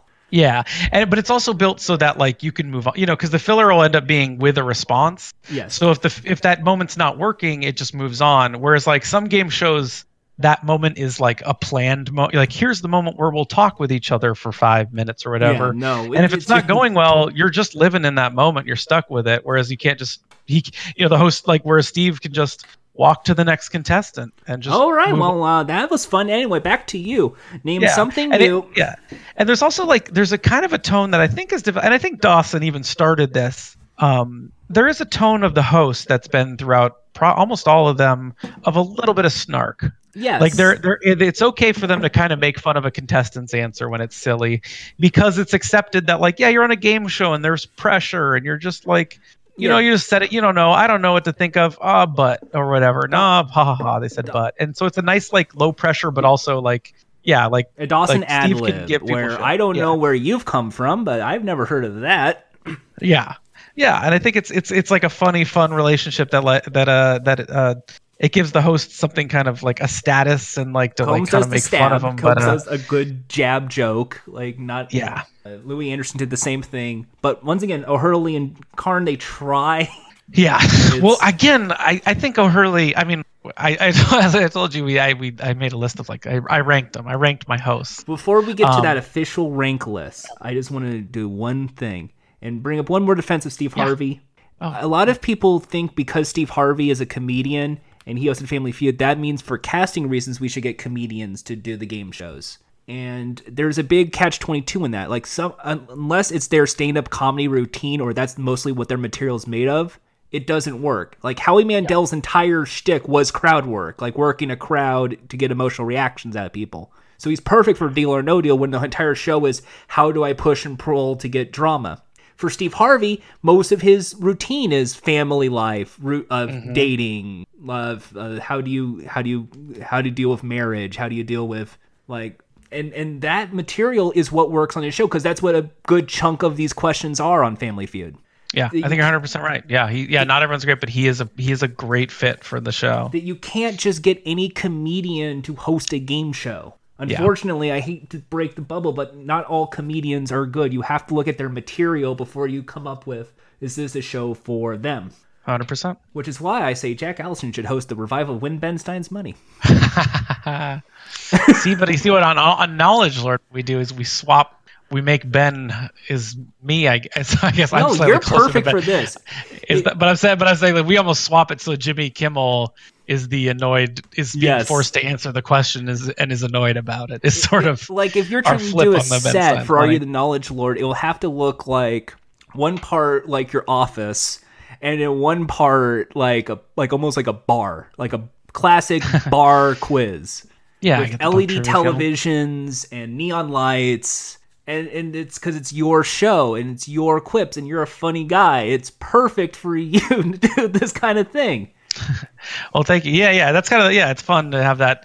The general feel is like, it's like I'm dragging my friend to a pub trivia is literally what the show is. Like, and I'm loving it. And usually like when you drag someone to pub trivia, they'll get like pissed off and competitive sometimes, like sometimes they'll not want to be there, but then they'll want to win because, it's just like bringing your friend to an escape room, it's just that. Yeah. Yeah. Oh boy. Escape rooms are also great. So Steve Harvey's a back to perfect Family fit Feud because that's how his comedy is. So please, casting agents, first of all, hire me for Card Sharks because that's definitely my area of expertise. Second, so that's your one. That's if of all game shows, that would be your game show to host. I mean, it's that or Press Your Luck. I know they're going to get like some big name or maybe like Yvette Nicole Brown, someone who's. They're going to go for a big celebrity because usually how it goes with these things is they're going to get someone who's a B to A-list celebrity and their agent's going to fight to give them the role of the host because it's an easy way for them to make some quick money and they get a chunk of percentage off that. Yeah, you're right. And it's not like Steve, but for Steve Harvey, it's a perfect match for him. It's not like for Baldwin, for instance, or... Yeah. Well, Baldwin, just feels like they got it's like we got Baldwin because we can... Jamie Foxx. Like, why the hell is Rob Baldwin Lowe yes. on Mental Samurai? Like, where's his connection to puzzles? And nothing about his personality, nothing about his score screams high octane puzzle solving game show. But Steve Harvey, you see him, you see his comedy, and then you say, well, we have a game show for you where we ask 100 married men, name something of your wife you want to change. You know he will laugh. You know he'll be like, oh, man, people won't answer that question. Oh, they do. What? Oh, they do. They always do answer, Steve.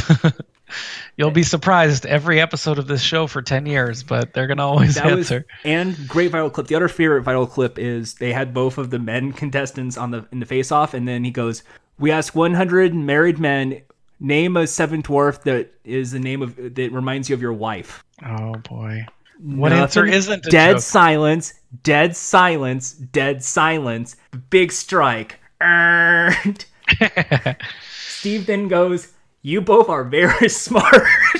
There you go. See, that's perfect. That's like a Steve Harvey show joke. That's a Steve Harvey stand-up joke. That's right in line with Steve Harvey. Nails it. That's why it's such an addictive show. And once again, it is getting higher. Some of them episodes are higher rated than even the Dawson episodes in the 70s. He's hosted almost as long as Dawson. I think now he's beaten Dawson at this point.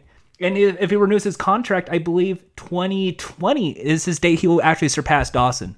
Wow, good for him. I mean, look, he does great work. the man deserves it. It's hard. It's a funny thing to be like. And he brought the show back. It was near the end of cancellation. And it's now number one. It's a show that went to Atlanta. It's like, what game shows do you know can easily pick up the southern states? Family Feud does it. Midwestern states, Family Feud does it. Like, if you can pick up anything that's not in the coastal states, you have a real hit show on your hand. Well, Jeopardy's, for the intelligence, and Wheel of Fortune is really just throwing money at a wall and hoping you keep watching. Like, Family Feud is there for what you want. You want laughs. Yeah. You want to be entertained. You want a bit of Steve Harvey. You want some joy. Well, I think that's like compared to like Jeopardy 2, especially like that underlines that like there's so little pretension about it. Like it's about, obviously because the prompts are based on like just the most people of a bunch of normal people. What did they say? But it's just like families and like, like getting an answer right or wrong is not like, I guess getting it right will make you feel smarter or whatever in the right way. That is a good encouraging thing that a good game show does well, but it doesn't ever make you feel like you don't know things you should know, And that's like why it never makes Card you feel Sharks, dumb. I think, works for Family Feud because they're similar. Because that show is also survey-based. It's like, we asked 100 real estate agents, have you ever lied about the size of a house just to get a sale? How many said yes? We asked 100 70. Uber drivers, has a passenger ever vomited in your car? Hey, this is a good update. This update works. I'll sign off. These are questions that definitely I want to know, and I'm eager to ask. And it's like, this is my show. It's good. We asked 100 Instagram models, have you ever used Photoshop to enhance your looks? How many said yes? Man, how many said yes? See, that's like Family Feud. You got to think how many are going to say yes, not how many did do that. That's all the mental game that maybe I overthink at times. And because it's like Family Feud in a way of it's a yes/no question, you can now elaborate your answer before saying the number. Like, well, a lot of people definitely do it. I mean, I've seen a lot of Instagram photos, but I don't think they'll admit it. So I'm going to say it's 30. That's my game. That's the one I want to do. It's good. I mean, and just to go back, like just another thing that I'm thinking about, like why, like this show, I think it's hard to do two contestant shows and not. I mean, Card Sharks is 2, right? Is it 2? It is 2. It's 2. Yeah, it's 2 people, but it's a little harder to do 2 individual contestants, I think, than like a whole like when you have a whole family, it's like a whole team that you're rooting for, and and Family Feud is like in a very unique way. It's pitting 2 teams, and you can group for this group and this group, and this family all have their little characteristics, and like. You don't have to so much lean on, like when it's 2 people, you have to kind of talk to them about what they do for a living. And it's like Tom, the veterinarian who loves playing like solitaire or whatever. And whereas like Family Feud, you're just like, this is the Brown family. Or the Closter. Was it the Closter? We watched the Browns play the Closters. Yeah. Or the Closters. And then just like the individual members of the family, just like, here's like, Goofy Allison, the mom, the matriarch of the family. And so you don't have to worry about like little details to kind of carry the personalities. And like, it's hard. And it's, so I think like, again, yeah, other shows have done 1-on-1 or 2, but usually they have like 3 people, which I think helps because you have to spread things out a little bit. Whereas Family Feud really makes the 1-on-1 thing work. And it allows you to like, just pick one clear favorite and root for them. It's a great show, guys. It is. We'll definitely deep dive back into that real soon. But now we got to go to the impressive ranking of hosts. Oh, yes. The impressive ranking. It's impressive. I mean, I don't even have a ranking of hosts. This is my ranking. All right. Because I know if I do it, I'm going to get hate mail. But you're fine. I might get hate mail. I had one controversial pick, or one controversial, what I think was slightly controversial, but you know what? Now that we've talked about this, I stand by it fully. So you're ready? So I got 6 hosts. Yes. Okay. So number 6 in the bottom slot. Hate to say it because I loved Home Improvement and Tool Time, but Richard Karn. Hey, I would put at the bottom. Come on back. Hey, come on back. Just like I remember, like so often you're just like, oh, it's that gonna Al. Be a bumpy ride. Oh, he hosts Bingo America. He's fine.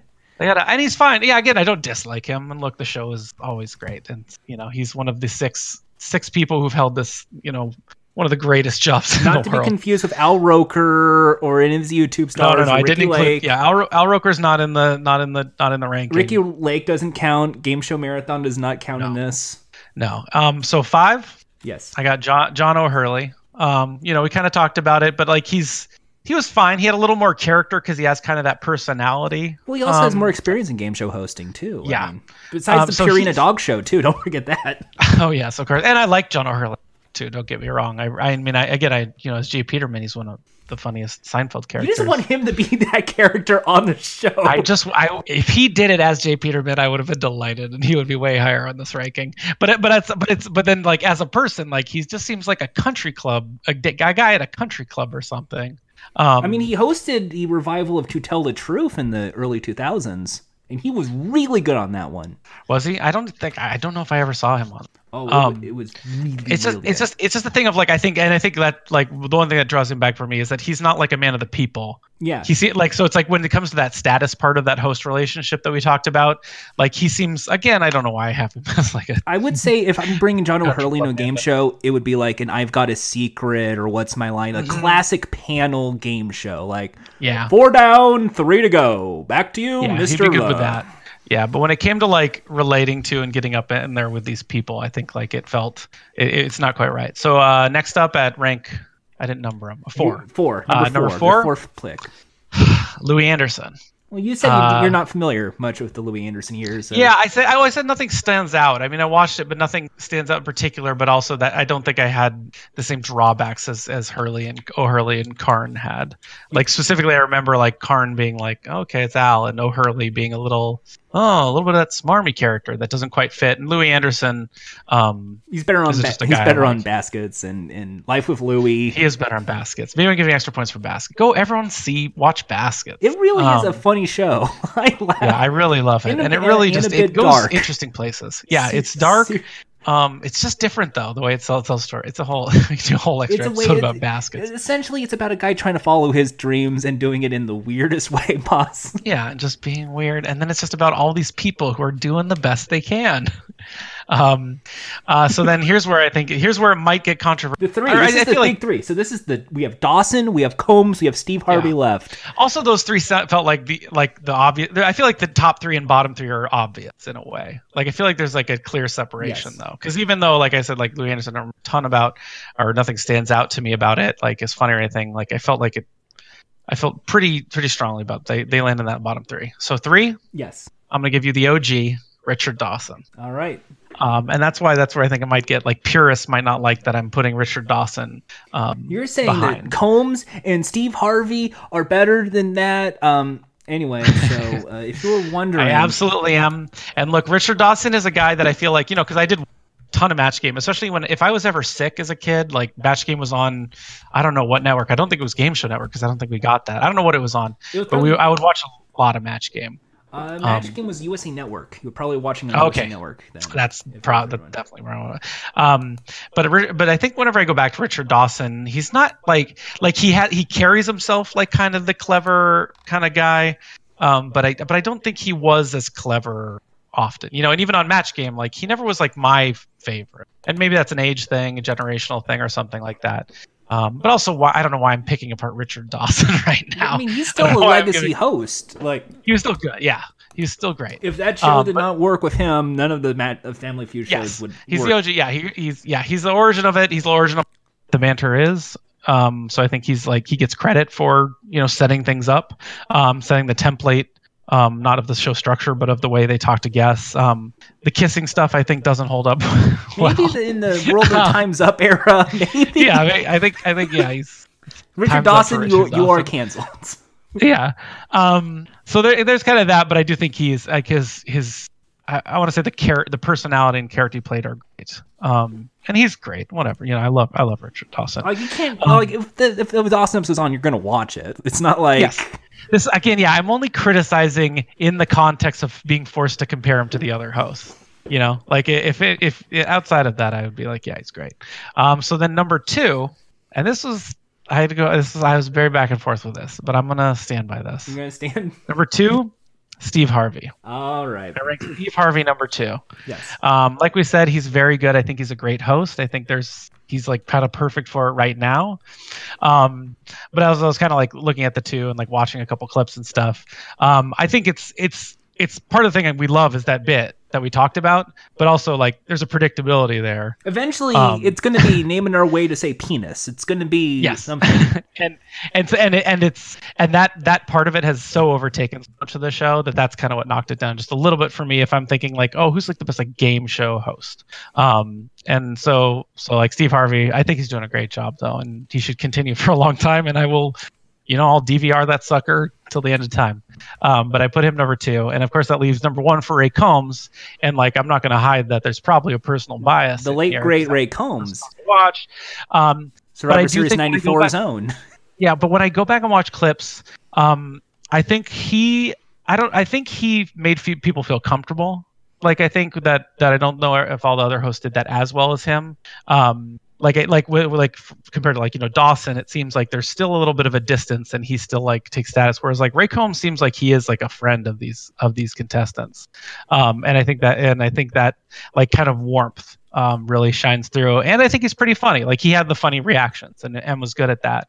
And they were a little more varied than Steve Harvey. But like Ray Combs, yeah, it was kind of, and he would do that sort of thing. It almost reminds me of like your favorite 5th grade teacher or something is Ray Combs, where like if he gives you like if you give him like a stupid answer, he wouldn't hide that he thought it was a stupid answer, as none of these hosts really do, and that's why it's good, and I like that. But Ray Combs wouldn't also make you feel bad about it. That it was a very cheery, friendly, warm, welcoming type of host, and maybe that's also why I liked the show so much as a kid.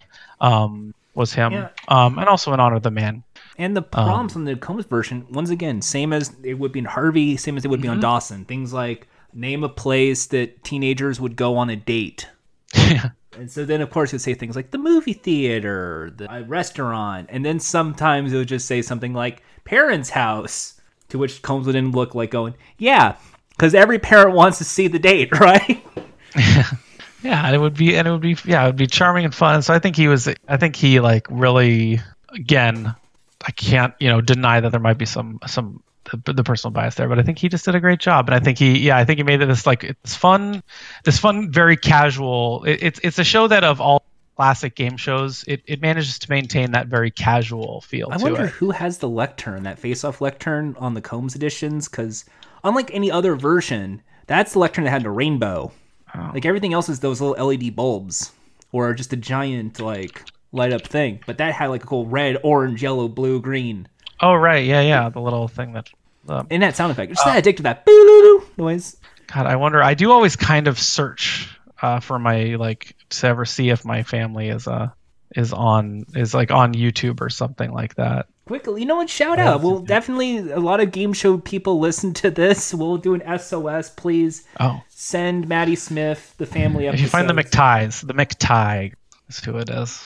But yeah, overall, yeah, go back to it. It's a great show. It's a great, fun show. Very simple, easy to play along. They don't need to explain the rules, which is, definitely a modern game show problem. I guess that was always a problem. If you can't explain the rule in a sentence, it's usually not that good. Yeah. Unless there's like a hook, like double the points, triple the points. And now it's near the end of our episode, Maddie. But there's one more thing we have left, and that's a lightning round. Okay. I have listen, look.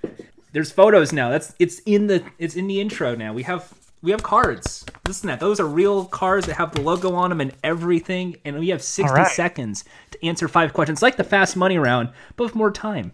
Oh, perfect. You have 5 questions. For everyone you get correct, you get 1 free plug. Most podcasts only give you 2. We give you 5. Okay. 5. Well, if I get the questions right? If you get the questions right. To earn them. You can pass, but I probably suggest you don't do that. Yeah, I think I'll all right. I'll be okay. Do you want to play? I do want to play. Wait, can we just go real quick? Always play. Have faith in your family. Pass? You want to play? What do you want to do? I'm going to play. I believe in my family's ability to answer questions. So let's put 60 seconds on the clock. Name something a man measures by the inch. Foot. What is your favorite salad dressing? Blue cheese. Something you wouldn't give out for Halloween. Nails. Besides sleeping, something people do in bed. Do it. have sex. Name an animal that is cute and adorable. A raccoon. You did it! All right. 5 for 5! Oh, wow, really? You've won this game, Maddie Smith! All those answers were correct? All right. I feel good. I'm feeling good about myself. It helps one of your judges is indeed a raccoon. Oh, thanks, guy. You got 5 free plugs. What would you like to promote? Oh, boy. Okay. Well, I guess first of all, I'll say, because we have game show fans, I'm going to promote my Twitch streaming game show, Are You the Knowledge Lord? We're basically a weekly show every Saturday at 6 p.m. Pacific, 6 p.m. to 8 p.m. Yeah, come on by, participate in the chat. It's a good time. Jordan will be there. If I don't mean to force his hand. If you need questions, I will gladly provide. Yeah. Don't feel overwhelmed. I'm here for you if you need an assistant for the show. Oh, thank you, and I appreciate that. I'm still trying to balance. I'm still trying to figure out the workload of the show and like what can be done on a regular basis and stuff, because it is a lot to put together a game show. Oh, it is, especially because I know the Steam Lab. I know the workarounds and the behind the scenes stuff. You have a lot of stuff and a lot of mechanisms. Yeah. Oh, yeah. Well, there's technical aspects, so that's another thing. Watch if you come in and you've never watched like a Twitch talk show or something like that before, please forgive some of the technical aspects. Feel free to make fun of it. It's no different than Jack AM. You're fine. Don't apologize. Jack doesn't apologize. Well, yeah. Do you want to apologize for Mitch Live too while you're at it? The Eric Andre episode, huh? You want to do? I will apologize for that. You want to apologize to Bugman while you're here too? Oh no, I can't talk about Bugman. So, I mean, I can't. I'm not afraid of him. Hey, maybe we'll have Bugman on Knowledge Lord at some point in the future. Yeah, but he's such a mysterious man. You don't know what his expertise is and what his.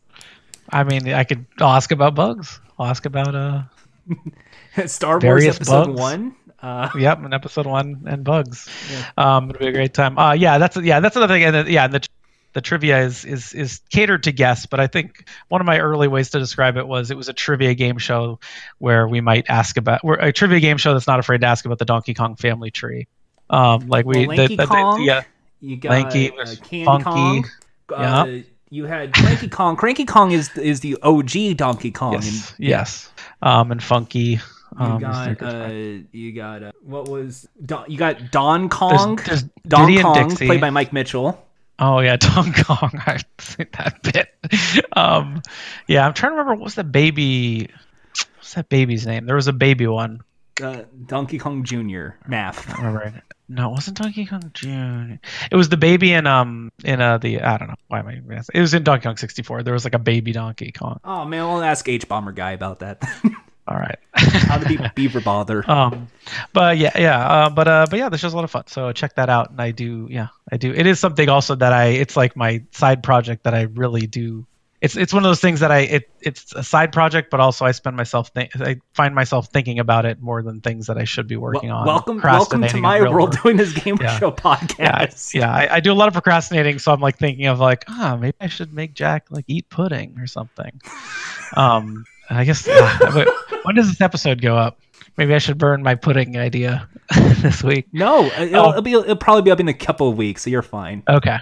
I'll save it then because I don't think I found the right. Well, that's the other thing. I guess it's. I spend way too much time sitting and wondering like, is there a good game show challenge where I make him eat pudding? Simple. It's called taste. Okay, so it's called Taste Test. Well, what you do is you blindfold the contestants and you tell them name the substance they're eating. I will. I do have. I'm kind of doing that this week. I wonder how about you call it sensory overload, and it's different senses. Like here's a picture clue, here's a listen clue, and now we're gonna do the taste. And then eat a tomato. The one I was planning on doing this weekend, I've been calling it "Put This in Your Mouth," and I think I went to mouthfeel. Change it to mouthfeel.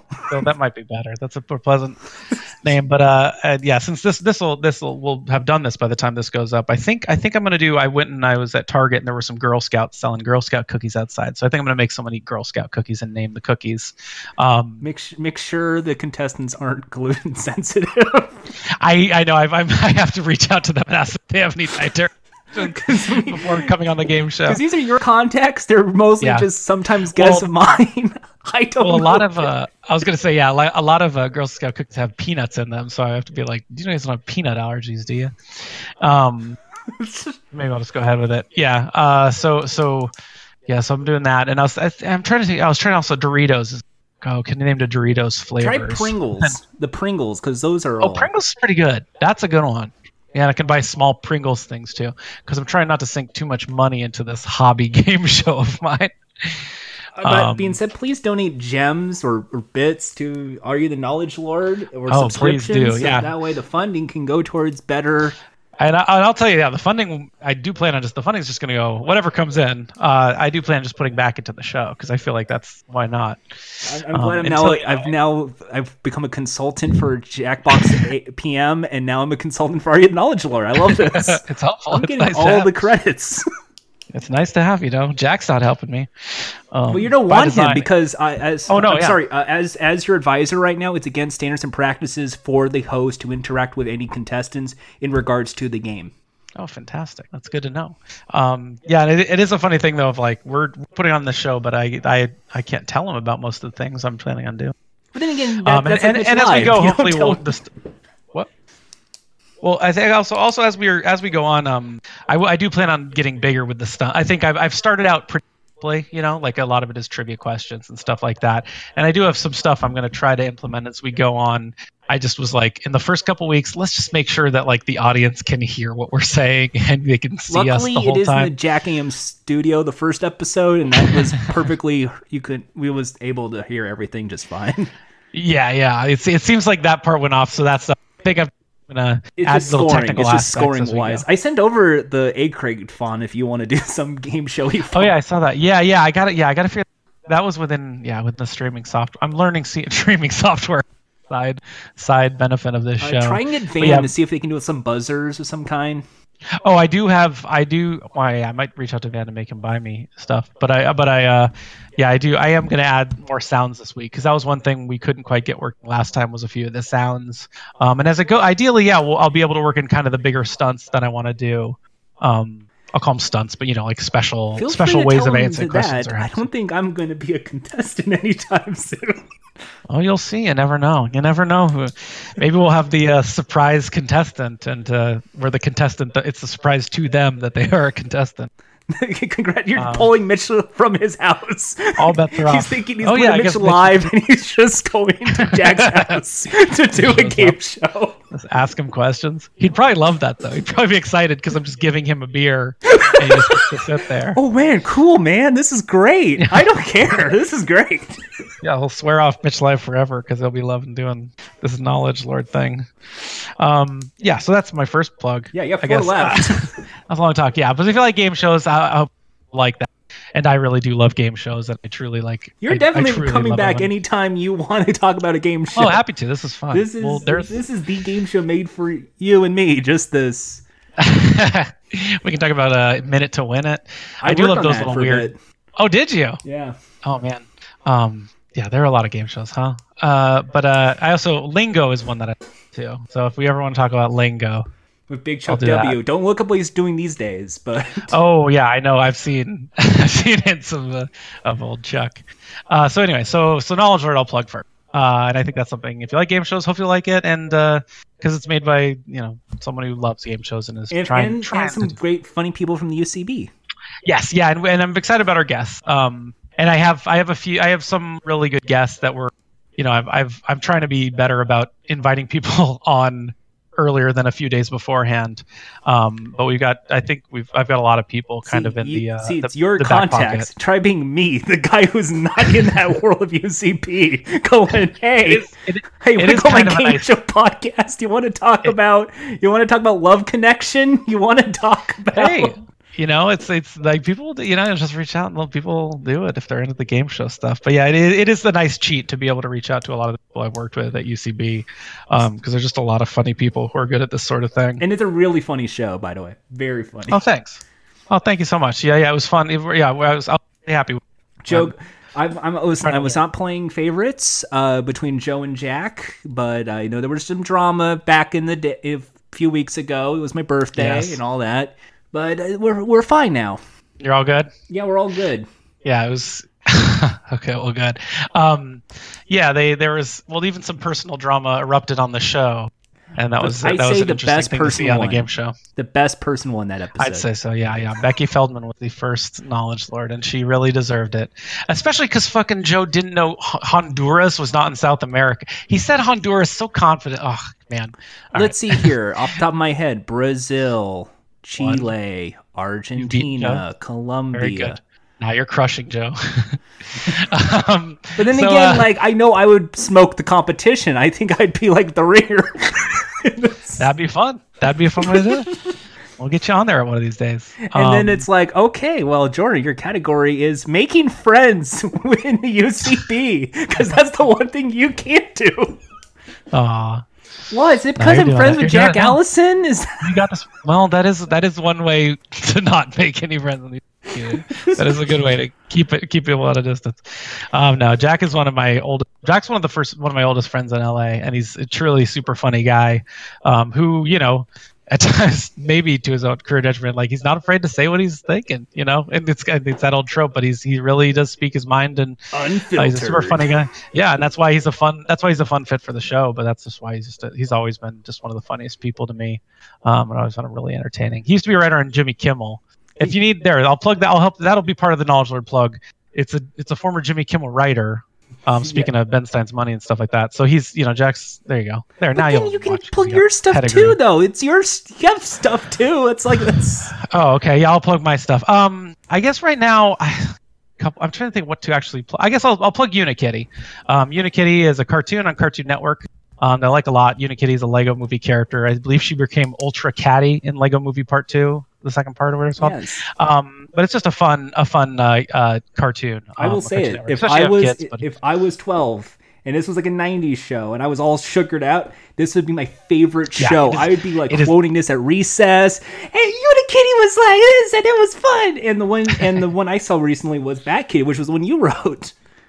Oh yeah, that was really fun. Yeah, a lot of Batman the Animated Series references in that. Yeah, it's almost borderline Teen Titans Go might have to play say we're gonna sue you at this point. Well, that one was really fun. I was excited because they just asked me do you like Batman, and I was like, do I? And so I got to write that episode, and then I didn't even know when I was writing it, but that they actually had Will Arnett to do his voice of Batman. Pretty cool. So that's really fun. Yeah, that's a fun, super random. Yeah, it's definitely I would say a kids show. That adults hopefully like stuff about it, but if you have kids that like the really hyperactive random stuff, that's good. A couple of I don't know if there's anything else that's specifically airing now that you can check out or that I'm supposed to talk about. But so I'll leave it at those two things. But to say more, I'm just going to say Baskets. I'd love to promote Baskets. Check out Baskets. It's a great show. If all else fails, I will tell you about a few days before the show airs if there's any last minute plugs. Okay, thank you. I'll probably be okay. I'll say check out Beat Shazam. Let's see what you think of Beat Shazam.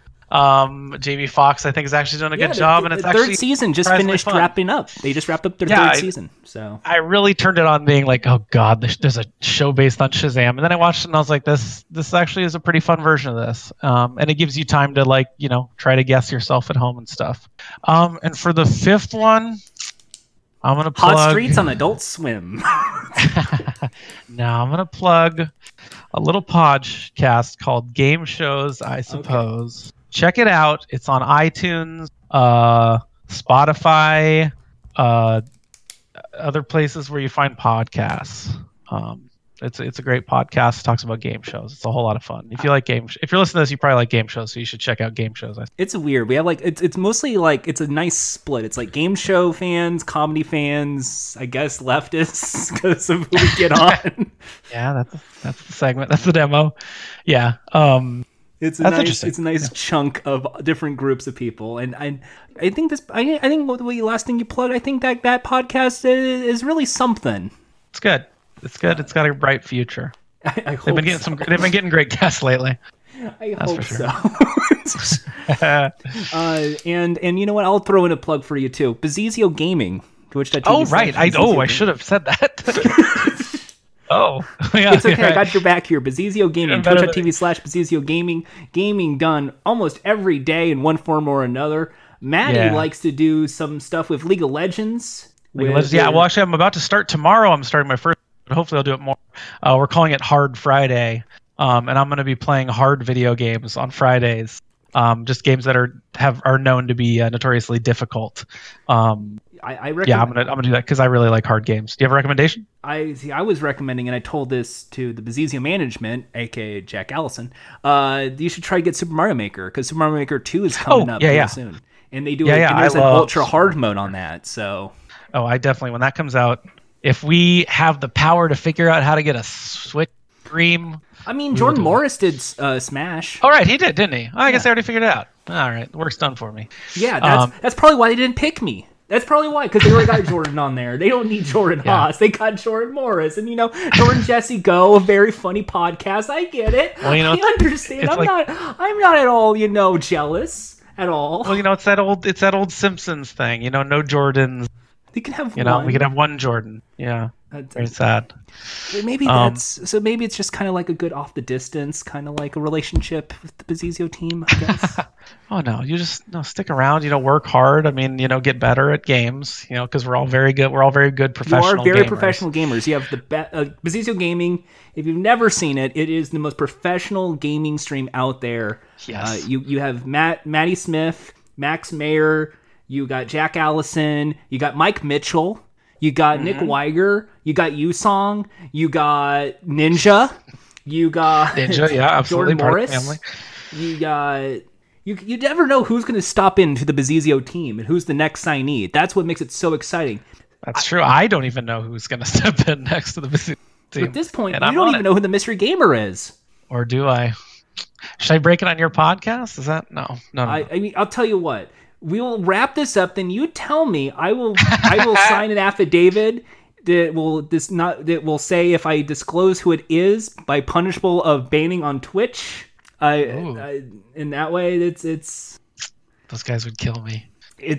Look. We all know it's Jack Allison. Like, why do you think you and Max are on screen? It's because Jack's on the side with a laptop. Everyone knows that. Well. I feel like I'm plugging more Jack Allison projects than me or you in this episode. Oh, that's okay. I just watched Unikitty, guys. Unikitty is great. That's on TV, yeah. Well, also, I guess if you want, go on to Amazon and watch. There's another show that's even more for children called Little Big. Oh no, Tales of Titans. Oh yeah, you can watch Tales of Titans. That's on Amazon Prime. That's a really fun show. That's for adults.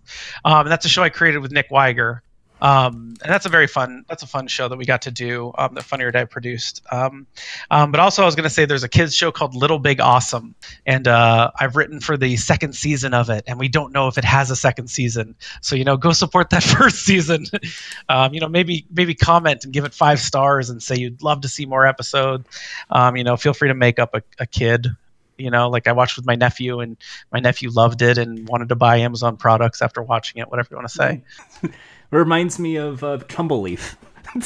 Yeah. Yep. It's got that look. All right. Well, thanks again, Maddie Smith. For sure. At Maddie Smith on Twitter. Thanks so much for having me. You've won the game. Thank you very much. It's very fun being here.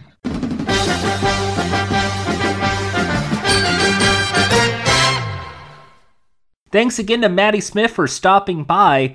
Check out Are You the Knowledge Lord? On twitch.tv/Knowledge Lords. It streams live every Saturday at 6 p.m. Pacific, 9 p.m. Eastern. Lots of fun. Love watching that show. Please check it out. Twitch.tv/Knowledge Lords. We have some news to actually get up here, because even though we did spend almost an hour and a half talking about this, I have to get through some other news. First of all, the pop culture appeal of Family Feud. It's been spoofed on Saturday Night Live often. Survey says, being a popular phrase in the game show Lithosphere, late night talk shows would play Family Feud. I know that was a bit on Kimmel for Avengers when that came out, and Jimmy Fallon as well. In 1981, one of the contestants Dawson kissed ended up becoming his second wife.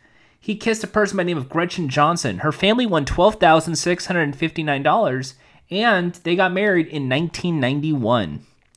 Viewers complained about Dawson's wandering lips to the point where he conducted an informal survey, asking viewers to write in saying rather yes or no to the kissing. Producer Howard Felcher told the Washington Post in 1978 he does not remember the exact totals, but it was around 14,000 who said kiss and 300 to 400 who said don't kiss. It was that lopsided. The Wall Street Journal looked into how Family Feud surveys are conducted and discovered that a polling firm named Applied Research West phones random people to complete the surveys. According to the article, the surveyors don't disclose that the questions are for Family Feud. A typical phone survey includes 30 or 40 questions, called from 100 submitted to executive producer Gabby Johnson daily by writers and consultants for the show. Topical questions may air as soon as 3 weeks after the survey responses have been collected and compiled. But the size of that pool can have a large margin of error. In the show's beginnings, volunteers answered questions through a mailing list. One time, a sponsor complained to ABC that Dawson was making too many anti-Richard Nixon jokes. The network told Dawson to stop, but Dawson said on air that if a sponsor didn't like the jokes, they could pull out. ABC wanted Dawson's remark to be edited out, but when Dawson threatened to quit the show, they kept it in. Also, various formats have changed. For instance, the Bullseye Round was incorporated in the Ray Combs era and in the John O'Hurley era, where they were playing for a standard base price in the Combs era, $5,000, and then they could win up to $20,000 by competing in 5 Bullseye head-to-head rounds. It was basically a toss-up round for $1,000. Name something you buy at the supermarket, and if you gave them one answer, you hit the bullseye, and you would add 1,000 on the first question, 2,000 second question, 3,000 third question, 4,000 fourth question, 5,000 in the fifth question, and that'd be added to your bank. It was something that was also incorporated in the Family Feud Challenge, which we once again will not bring up because it was bad, and I think brought the end to the Family Feud in the early 90s. It wasn't until Louis Anderson returned to that. Another thing is the targets change. In early forms, it was 200. In others, it's 300. And that's not even including All-Star Family Fortunes, where it's single, double money, and then the big money round, and they have all that weird bullshit. There are so many things you could get with Family Feud here, but the way we do it here, I think it's fine and dandy, and that should not change. Single, double, triple. It plays itself. Now it's time for, as if this game can't get any longer, for a 110-part series exploring every pricing game on The Price is Right. This is the Pricing Game Spotlight.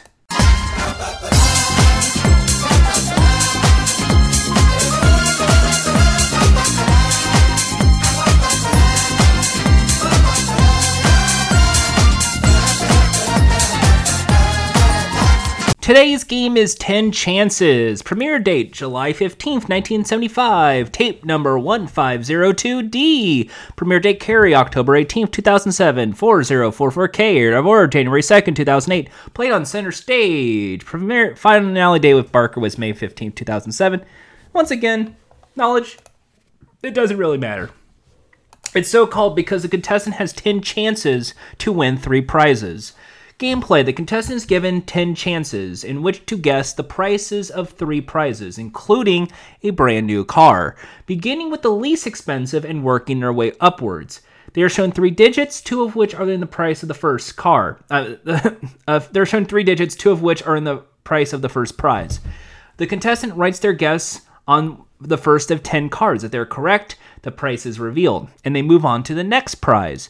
If they're not, they must write on another piece on the second card, and so on until they are correct. For the second prize, the contestant shown 4 digits, 3 of which are in the actual retail price. Play continues with the first prize until they are correctly guessed the prize. Finally, the contestant shown 5 digits, all of which are in the price of the car. Again, they must write down the correct price with whatever chances they have left. If the contestant has used all of their 10 chances and has not correctly written the price of the car, they win any prizes that have been correctly priced to that point in the game. The player is guaranteed to win at least the first prize because there are only 4 correct combinations to try. 10 Chances was originally played with 4-digit cars, and 5 digits were given with 1 unused digit. Originally, the correct price for each prize was revealed on a red card, just like the card for the available digits. This was quickly changed to blue on November 26, 1975 to differentiate. On March 13, 1991, 10 Chances began offering a 5-digit card for the first time, and the game never offered any cards less than $10,000 again. Contestants must now use all 5 numbers provided for the card to make its price. On November 1st, 2000, the price of the first prize was prematurely revealed, as well as the second and even the third. This resulted in a technical win. On January 27, 2004, new buttons are introduced in 10 Chances after the original one ceased to function. The numbers are displayed below the buttons, which are identical to the ones on the split decision board. The big red numbered buttons are now pushed to indicate a right or wrong guess, were changed with smaller buttons with the numbers below. With the new color scheme was introduced on September 23, 2010, the jumbled digits are on a blue card and the correct price is on a green card. During that time, the buttons are lit in yellow and turn off when pressed for wrong answers, but stay on when correct. In addition, the word 10 in the game's name was changed to the number 10. An unwritten rule since the early 1980s is that prices of all prizes end in 0. Except in the rare case that 0 is not one of the provided choices, in which case the last number is always 5. Remember, 0 or 5. Many contestants did not take this rule into account, even after seeing the first 2 correct prices. Although Bob and Drew never disclose this rule, they will try to steer contestants away from guesses that don't end in 0. In addition, contestants often attempt to use the same digit more than once in the same price. A contestant attempting to do so usually corrected and allowed to rewrite an acceptable price. However, foreign versions most likely do not use the 0-5 rule. 10 Chances originally had a 10-second time limit for each guest. While the rule was not actually been enforced since the early 1980s, the game is one in which contestants often take a long time to consult with the audience, and host Bob Barker often chided contestants that they would lose a turn if they didn't start writing. When a 0-digit rule is played correctly, this is the easiest card game to win on the show. But in any case, contestants are guaranteed to win the first 2 prizes and have a minimum of 2 guesses at the car. In his final years hosting, Bob used the same as a barometer of a contestant's knowledge of the show and of pricing items. He would be visibly distraught or frustrated if they seemed clueless of either. On May 1st, 2006, contestant Joy made history. While playing this game, she was down to 3 chances while going for the car with choices of numbers such as 3, 1, 0, 2, and 9. She writes down a price. On her first chance, she used the 1 twice and was told not to do that. She then tries again and writes down a weird price of $19,130, leaving the second one scribbled out.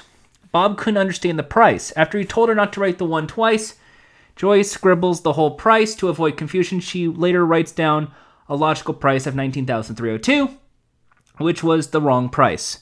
Bob was getting frustrated of this. It reminded her that she would lose her turn if she didn't write. On Joy's second chance, at first she writes a 1 and a 3, and then changes the 3 to a 9. She writes the 1 again, but then changes that to a 2. She later writes down a crazy price of $19,213. Despite that she changed the second 1 to a 0, Joy tries again, and at first she writes a 1-3 changed to a 9-2 and 1. Bob kept reminding her about using the 1 twice, while the audience kept shouting 21 multiple times, but scribbles it out. She writes down another crazy price of $19,021, which leaves Bob exhausted. By telling her again not to use the 1 twice, at this point Bob is left to tell her the numbers are left. After she writes down so many 2 numbers down, she writes down a much better price, $19,320, which was once again the wrong price. Joy is now down to her final chance of winning the car in the game. She writes down a 2, then a 1, then a 3, 9, 0, making the price $21,390, and all of a sudden it turned out to be the right price of the car. Bob exhaustively sits down, mouthing out, "I can't believe it," and was at a loss of words of what to say about the whole experience with that. Bob respectfully takes the show to a commercial break. On April 10th, 2014, a second prize card dropped by accident, revealing the price of the karaoke machine, thus technically winning the karaoke machine. On March 19th, 2014, aired out of order.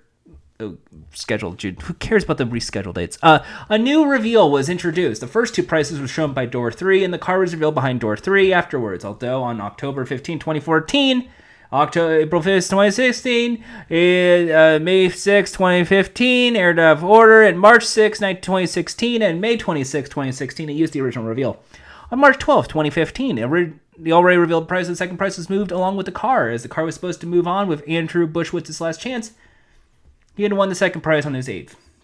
On March 9th, 2016, after not getting the second prize on the 9th chance, the actual prize was prematurely revealed, and so contestant Michael Lanahan was awarded the prize. 10 Chances has never been the first game to be played in the game slotting list. Trivia.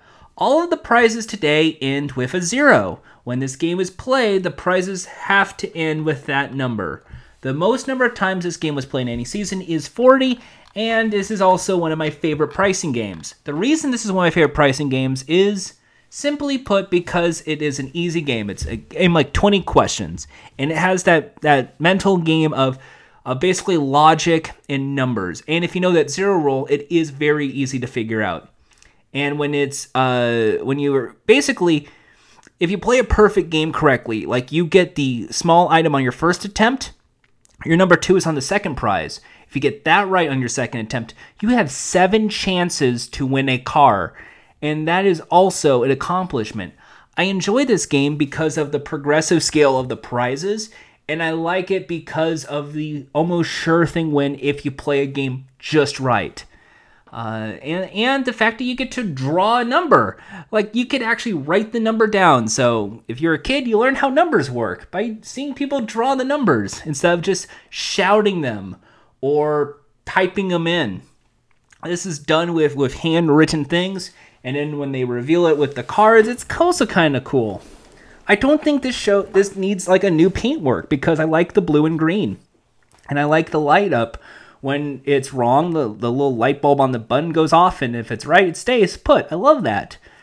So for me, 10 Chances is a go-to game because there's a lot of drama, especially when you probably have a great game and you're down to and you have 5 chances, and then it becomes 4, then 3, then 2, and this is your last chance. That adds to the drama, which is something that I love talking about when it comes to Price is Right. Games that can maximize drama, and 10 Chances does that. And it has a great set mechanic with the line of 10 buttons that gets pushed down. I love that as well.